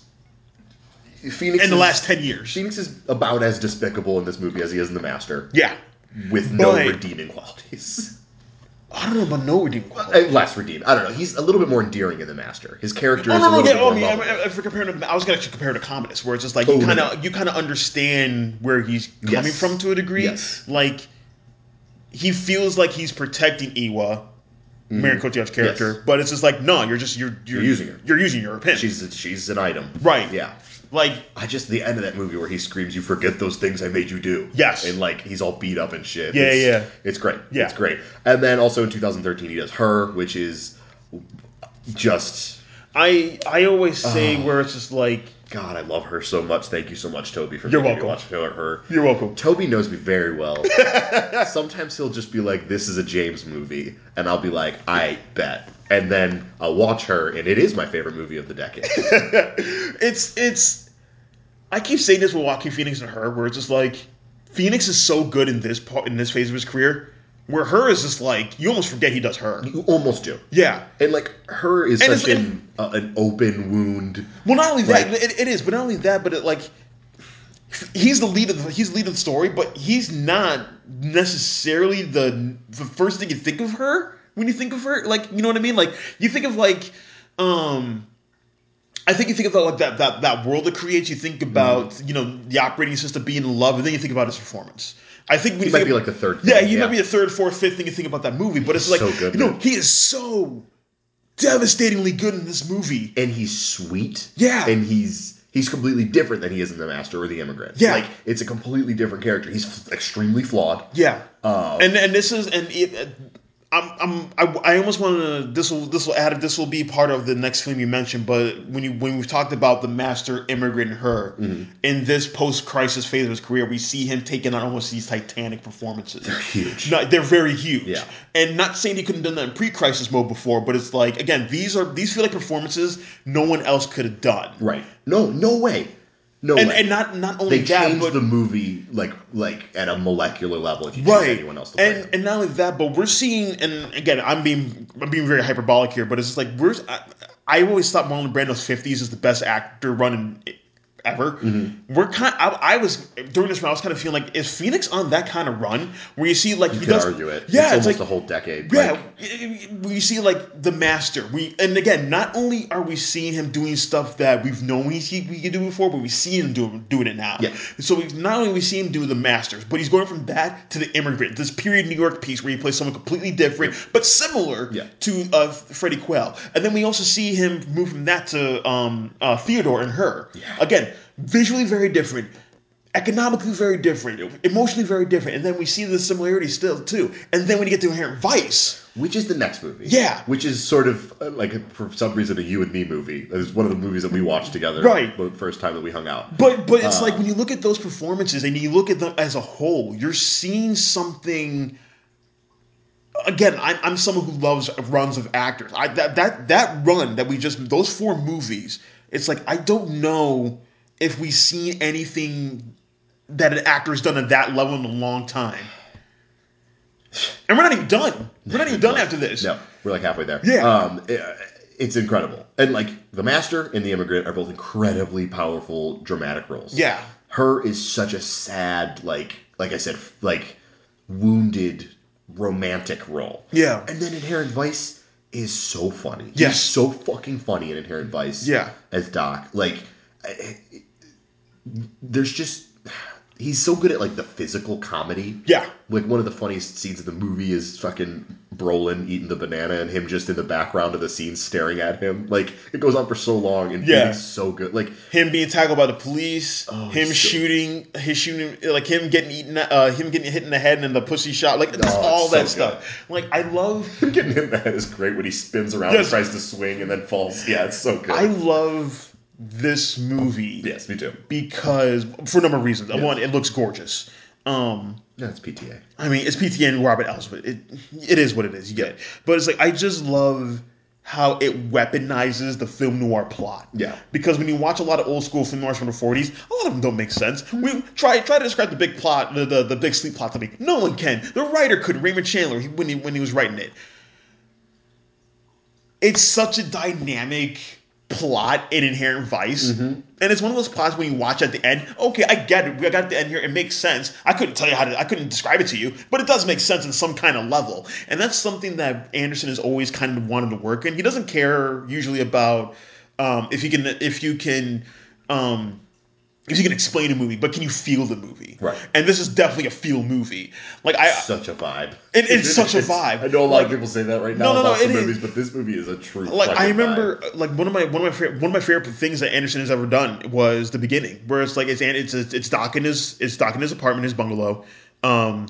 Shasta comes in. It's almost like a dream, just like a dreamlike quality to it. Yeah.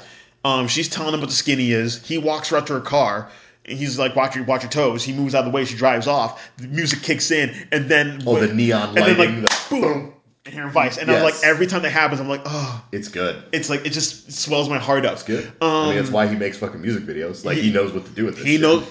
He's a man who knows his craft. Yep. But it's like I just want to say one more thing. It's I remember so many people. Again, this is a movie that does not explain itself whatsoever. So it's.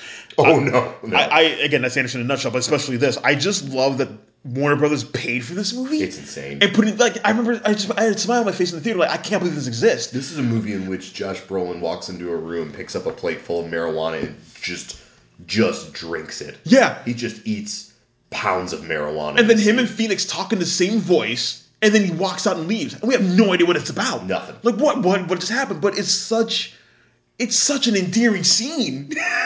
Brolin is really good in this movie. I hated that he wasn't nominated for that. I might have given him the win that year on my ballot. Because okay, here's the lineup for best supporting actor that year. J.K. Simmons won for Whiplash. Sure. Ethan Hawke for Boyhood. Yeah, sorry. So Ethan Hawke for Boyhood. Edward Norton for Birdman. Mark Ruffalo for Foxcatcher. So already, that's pretty good. Yeah. The fifth guy was Robert Duvall for The Judge. That is so funny. So it's like, if you just put Brolin in Duvall's spot, That might It's be the almost- best lineup they've done in a while. Yeah, the Judge. Oof. Yeah. Okay. No, but real quick, I just want to say Yes. one more thing about Inherent Vice, where it's just like, I heard so many people say like, what drugs was I supposed to take before watching Inherent Vice? And I was like, that is the drug, man. Yep, you and me at the same time. Inherent Vice is the drug. You ain't need no drug. Yep. All right, 2015 is Irrational Man. It's bad. Yeah. It's bad. He's fine in it. It's Woody Allen's off the record. This He's is- off the path at this point. yeah. And it's not in for a while. Woody Allen was like, okay, every other year he gave a good movie. Well, the year after this is Blue Jasmine, right? The year before this. yeah, no, Okay. it was 2013, and then 2014. What did he do? Midnight in Paris? No. that was earlier too. Right? What was the one he did in Rome? You want me to Tall Dark Stranger? Was that it? Who gives a fuck? Right. Okay. But for a while, at least Allen was like, okay, like he'll give you one every other year, give you a good movie. This was the end of that. This was like, okay, now he's just bad. Yeah. Now he's just easy to write off because if he's not going to give you anything good, then what are we doing here? Yeah. Yeah. So that's a little bit of a stain on this run. Yes. But the next year's fucking You Were Never Really Here. Don't Worry, He Won't Get on Foot. Which isn't a great movie, but he's very good in it. There's a lot of good performances in that movie. Yeah. It's fine. But Did okay, Van Sant do that one? Huh? Van Sant, did he do Gus Van Sant. Yeah, Yep. okay. Let me pump the brakes really quick before we keep going, because You Were Never Really Here is another... I think that's a Just- movie. I know that's a movie that kind of ruined us both. I was broken by that movie. That movie made me question my life. I think I saw that movie 2 days in a row. Yeah. And I... Oh no, we saw each other after it ended at one of the theaters. that was the second time I saw it. That was the first time I saw it. Yes. And I had to come back because I fell asleep in the middle of it. I'm like, all right. It's a little bit of a droney movie, yeah. Which again, nothing wrong with that. Yep. But it's just like I gotta give this a shot again. And like and then the second time I saw it, I was like, oh, I don't know what I'm doing with my life anymore. He is a brick house muscle fucking just he's huge in this movie. And he's That's not all muscle. no, that's true. Well, he's built the way that a fucking bodybuilder is built. Yeah, but He's like fat also- muscle. Yeah. He's fat muscle. Yeah. It's so good. It's one of the best crime movies ever made, in my opinion. I think it's fucking perfect. And one of the reasons why we don't see the crime.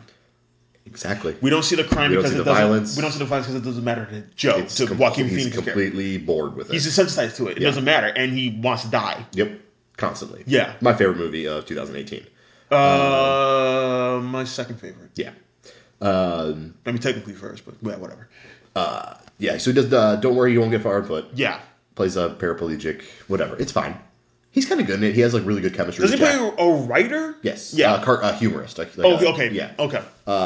He has really good chemistry with Jack Black. Jonah Hill's fucking great in it. I heard. He's very good in it. Here's the only movie I think in his whole run that I haven't seen is Mary Magdalene, in which he plays a character named Jesus. Jesus Cursed? Christ actually is pronounced. He Really? plays Jesus Christ. Jesus Christ? All right. No, I think that. I don't think it got released in America. I was gonna say I think that's a Weinstein joint. It So is. that's why it. Yeah. And that was a movie that him and Rooney Mara fell in love with and started dating. Even though I think they're engaged now, right? I believe so. Yeah. Yeah. Even though they worked on her before, but you know. Yeah, they worked We never know when love's gonna hit us. Yeah, they worked on her. They worked on Don't Worry, He Won't Get Far on Foot. She's in that. Oh, okay. Mary Magdalene. Right. Also in 2018, a weird movie called The Sisters Brothers. Oh yeah. I like this movie. I do too. It's weird. It's good. Yeah. He's fun in it. Yeah, he He's is. got, again, really good chemistry with John C. Reilly. I think it's John C. Reilly's best performance. It's up there. If it's not, it's definitely up there Yeah. for me. Yeah. John C. Reilly's so fucking good in that He movie. is. Yeah, just like another great fucking movie. Yeah. And then... Really low under the radar, but like It is. I got a chance to see it in the theaters, and I was like, again, his that was 2018 was all under the radar. yeah for sure. But it's like I just remember like I'm on this movie's wavelength. It's really good. Yeah. And not to mention, like, Gyllenhaal and Riz Ahmed are both, like... They're just in there. They're crushing it. Yeah, just a low key Nightcrawler reunion. Yeah. And then, we finish it off with Joker. Which, Yeah. we already talked about. It's not great. No. But what I want to do now Yeah, is I want to... I don't want to go and, like, do all of these movies. But if you could give me, like, a top 3 Joaquin Phoenix performances. Not movies, but performances. I think 3 would be good. I mean, I've got mine locked and loaded. It's easy for me. But I mean, I don't know if you want to do 5. We could do 5, but no, let's do 3. okay. I mean, for me, I think I'll go first because Yeah. it'd be more fun for me to go first because I haven't had locked and loaded like you said. But I think it's just, if anyone knows me, I think it's kind of easy or obvious. But I think it's you never really hear her, the master. Correct. That is the correct answer. Yeah, I think that's what it That's is. exactly in that order. The And again, Master is his best I don't. performance. Yeah, again, like, again, you want to talk about scenes. I think about this scene all the time. We want to talk about scenes that just on a surface level you don't understand, but below that it just makes rhythmic sense on your soul. When Freddy goes to England,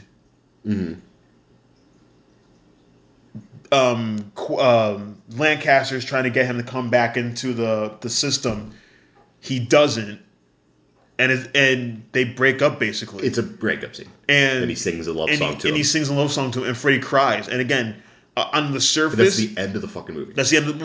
Basically, and then he goes off, and then he meets another girl, and he starts giving her the process and whatever.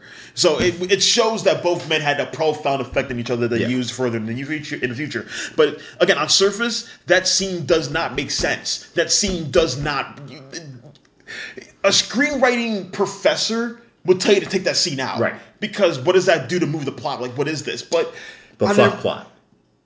Fuck plot and fuck what the teacher tells you. Yeah. But especially in those regards. But it's such an emotionally devastating. Like, that might be my favorite breakup scene movie. It's very good. My favorite breakup scene. Sorry, but again, it's not a breakup scene on the surface, but that's exactly what that is. Yeah. And just seeing how you can just tell that to say that they have chemistry at that point, throughout the entire movie, is almost redundant. Like, you don't even have to say that, but it's just like you can tell how much this hurts them that they can't be together, but they also know it's for the best thing. And then Hoffman starts singing out of nowhere. And again, it's like, what the fuck's going on? And then it's like, but this hits me on a way I wasn't expecting. And then you see Freddy crying. It gets under your skin. Yes. We've talked about this a lot, how the Master is a virus that just seeks its way into your system. And that scene is what that is. Where it's just like, again, it may not make sense the first time you watch it, the second time you watch it. Eventually it will. Not on a plot level, not on a story level, just on an elemental level. On like you said, an elemental level and an emotional level, where it's just like, I understand what this is. I've been through this. I know how much it hurts. Yeah, but you also understand why they have to do it. It's so good. It's so good. It's so fucking good. Yeah, The Master's his best performance. And I want to close this out by just really quickly talking about why I think Joaquin Phoenix is maybe the most important actor in my life. Yeah. It's he's been with me a very long time. Mm-hmm. Like I said, my dad would show me Shyamalan movies, so like I got introduced to him through Walk the Line, which is not a Shyamalan, but Signs in the Village very early on. Walk the Line. My dad showed me all these movies, and that was one of the first times that, like, outside of like conventional movie stars, if you were talking the early 2000s, I'm talking about like Pitt, Cruise, Clooney, whatever. Outside of those kind of actors, Joaquin Phoenix was the first time I had watched an actor as like a young kid and been like, whoa, like that's something different. Yeah. I really clocked him as doing something different than just like being flashy. Yeah. And then he's just been with me ever since. And when he came back with The Master and like having kind of stock in him from a young age before I really cared about movies as much as I do now. Before you knew about stocks. But having stock in him from such a young age, and then 2012 rolls around with The Master, and I was already into PTA at this point, and like just watching him go from The Master to like, to Joker, but like whatever. And there's a lot of stuff in between there. Mm-hmm. It's like I just feel like if I were to show anyone that I like had just met, if they were like, hey, like pick an actor like that you think represents like your interest, it's him every time. Yeah, it's him every time. So that's why I said earlier, like, this dude's fucking important to me, and I love him, and I am completely disgusted with anyone who I thought was a friend who didn't put his name in the hat. Good night, everybody. No, there's something. There's something. I mean, I love acting. I love actors, and I think it's a noble profession. And I think why that is because we spend our lives with these people, and they move through our lives, and we see them as we think they are, quote unquote, but also we see them in different degrees and viewpoints. Yes. And I feel like I think it's really important when, like you said, there's something about like, oh, my friends showed me this at a young age, impressionable age, my sister or my sibling or my parents, and that's something that's important. But it's like, no, that's the first one I found for myself. It was signs. It was him jumping back in the hole. Yeah, but there's something important about I discovered this person for myself. Yeah. I came to this person for myself, and this is my guy now. This is my girl now. Yeah. And there's something... He might have been the first for me. Yeah, that's what I'm saying. Like, I think there's something very important where you have an actor that kind of moves with you through life. Mm-hmm. Like, I kind of feel that way about Denzel, where it's like I've watched Denzel my entire life. And it's kind of, again, I haven't seen his stage work, unfortunately, but when you look at his film or his TV, and especially his film work, it's like, yeah, he's an important touchstone in my life. Oh, yeah. Like, this is someone that, no matter what I'm going through, no matter what's going on, my changes, whatever there is, like, there's going to be a Denzel Washington movie. There's going to be a Joaquin Phoenix movie. Like, there's going to be a Tom Cruise movie for whatever. Like, you can kind of go through Cruise. No, eventually. But, like, there's going to be so many people that you see throughout your life, but there's something so, I don't know, it's almost like the talismanic like feeling where it's just like there's something that's so important that there's an important constant in my life. Yeah. And that's what actors can be. They can be, yeah. And I feel like for someone like Phoenix, where he paints with a different brush, or he paints colors in a different way. Mm-hmm. Then you kind of consider when he kind of moved into this adult phase with Gladiator and what have you, Quills and what have you. Sure. Where it's just like, okay, no, there's something there. There's something that kind of speaks to me differently than like you said, a Pitt or a Crow or a Johnny Depp even, where it's just like at that point in time, where it's just like, no, there's something in him for me, and I'm going to follow that forever. That's more than just like, oh, I like him. Right. Yeah. And I like... There's difference between liking an actor. You can like a lot of actors. And being like connected. Yeah, exactly. And again, this all may sound like driveled nonsense, but it's like I think for a lot of people, that's for someone who watches actors for a living constantly, like that's how I feel when I see like, oh no, that's an actor for me. Yeah. And, like, I'm going to get a little cynical for a second. Sure. I've spent more time with Joaquin Phoenix than I have, like, my aunt who lives in Grand Rapids. Sure. And guess what? I care more about him. I'm not trying to be funny. No, yeah. I'm just saying, like, this is just how I feel. Like, and there are plenty of actors who I love a lot, but I do feel like Joaquin is kind of the one where, like, I almost have, like, a sense of pride watching him. Right. Because I've been with him for a while. I wasn't even going to say, like, again, when we get into post-crisis phase with the Master, I was even going to say, like, seeing the Master is like, oh, I'm home. Yeah, he came home. Like, there it is. Yeah, it's like I missed you. It's comforting to see him like that unhinged in right. that movie. It's like, right, and it's not even just unhinged part. It's like I'm glad. Not only are you back to doing acting during that whatever that weird thing was you just did with. Glad he did it. Sure. It got us the Master. Got us again, like, I think the best thing about it recharges feeling for acting, and we got the Master. But it's just like, there's just something where it's like, I missed you. Mm-hmm. You're home. Yeah. And it's funny because I feel like the Master is a lot about that, where it's like, I missed you, I want you to come home. Yeah, I can't come home. Damn it. Yeah. So like, yeah, no, I agree. Like, Joaquin Phoenix is really important to me as well. Yeah. So that's my 2 cents on him, and I can't wait for whatever fucking shit he does next. I know he's doing like a Mike Mills movie, I think, with A24. Oh yeah, I think that's right. Yeah, it's really funny that he won an Oscar for a DC Comics villain movie, and he's like, I'm gonna go make a movie with the dude who did 20th Century Woman next. Like, I'm glad that he's just stepping right back down into small stuff. Yeah. That's where he belongs. Yeah. And please, please, please, Joaquin, do another PTA movie. You two are made for each other. Clearly. Yeah. Clearly. Yeah. Do you want to do anything else, or? No, I feel good about pouring my heart out for Joaquin Phoenix. And if you're listening, Leaf, come on down to my house, and we'll have a good old jolly old time. I don't know what that sounds like. I mean, either. Okay. I'd actually be terrified to meet him in person. I remember listening to an interview he did. Oh, yeah, we didn't even talk about this aspect. What?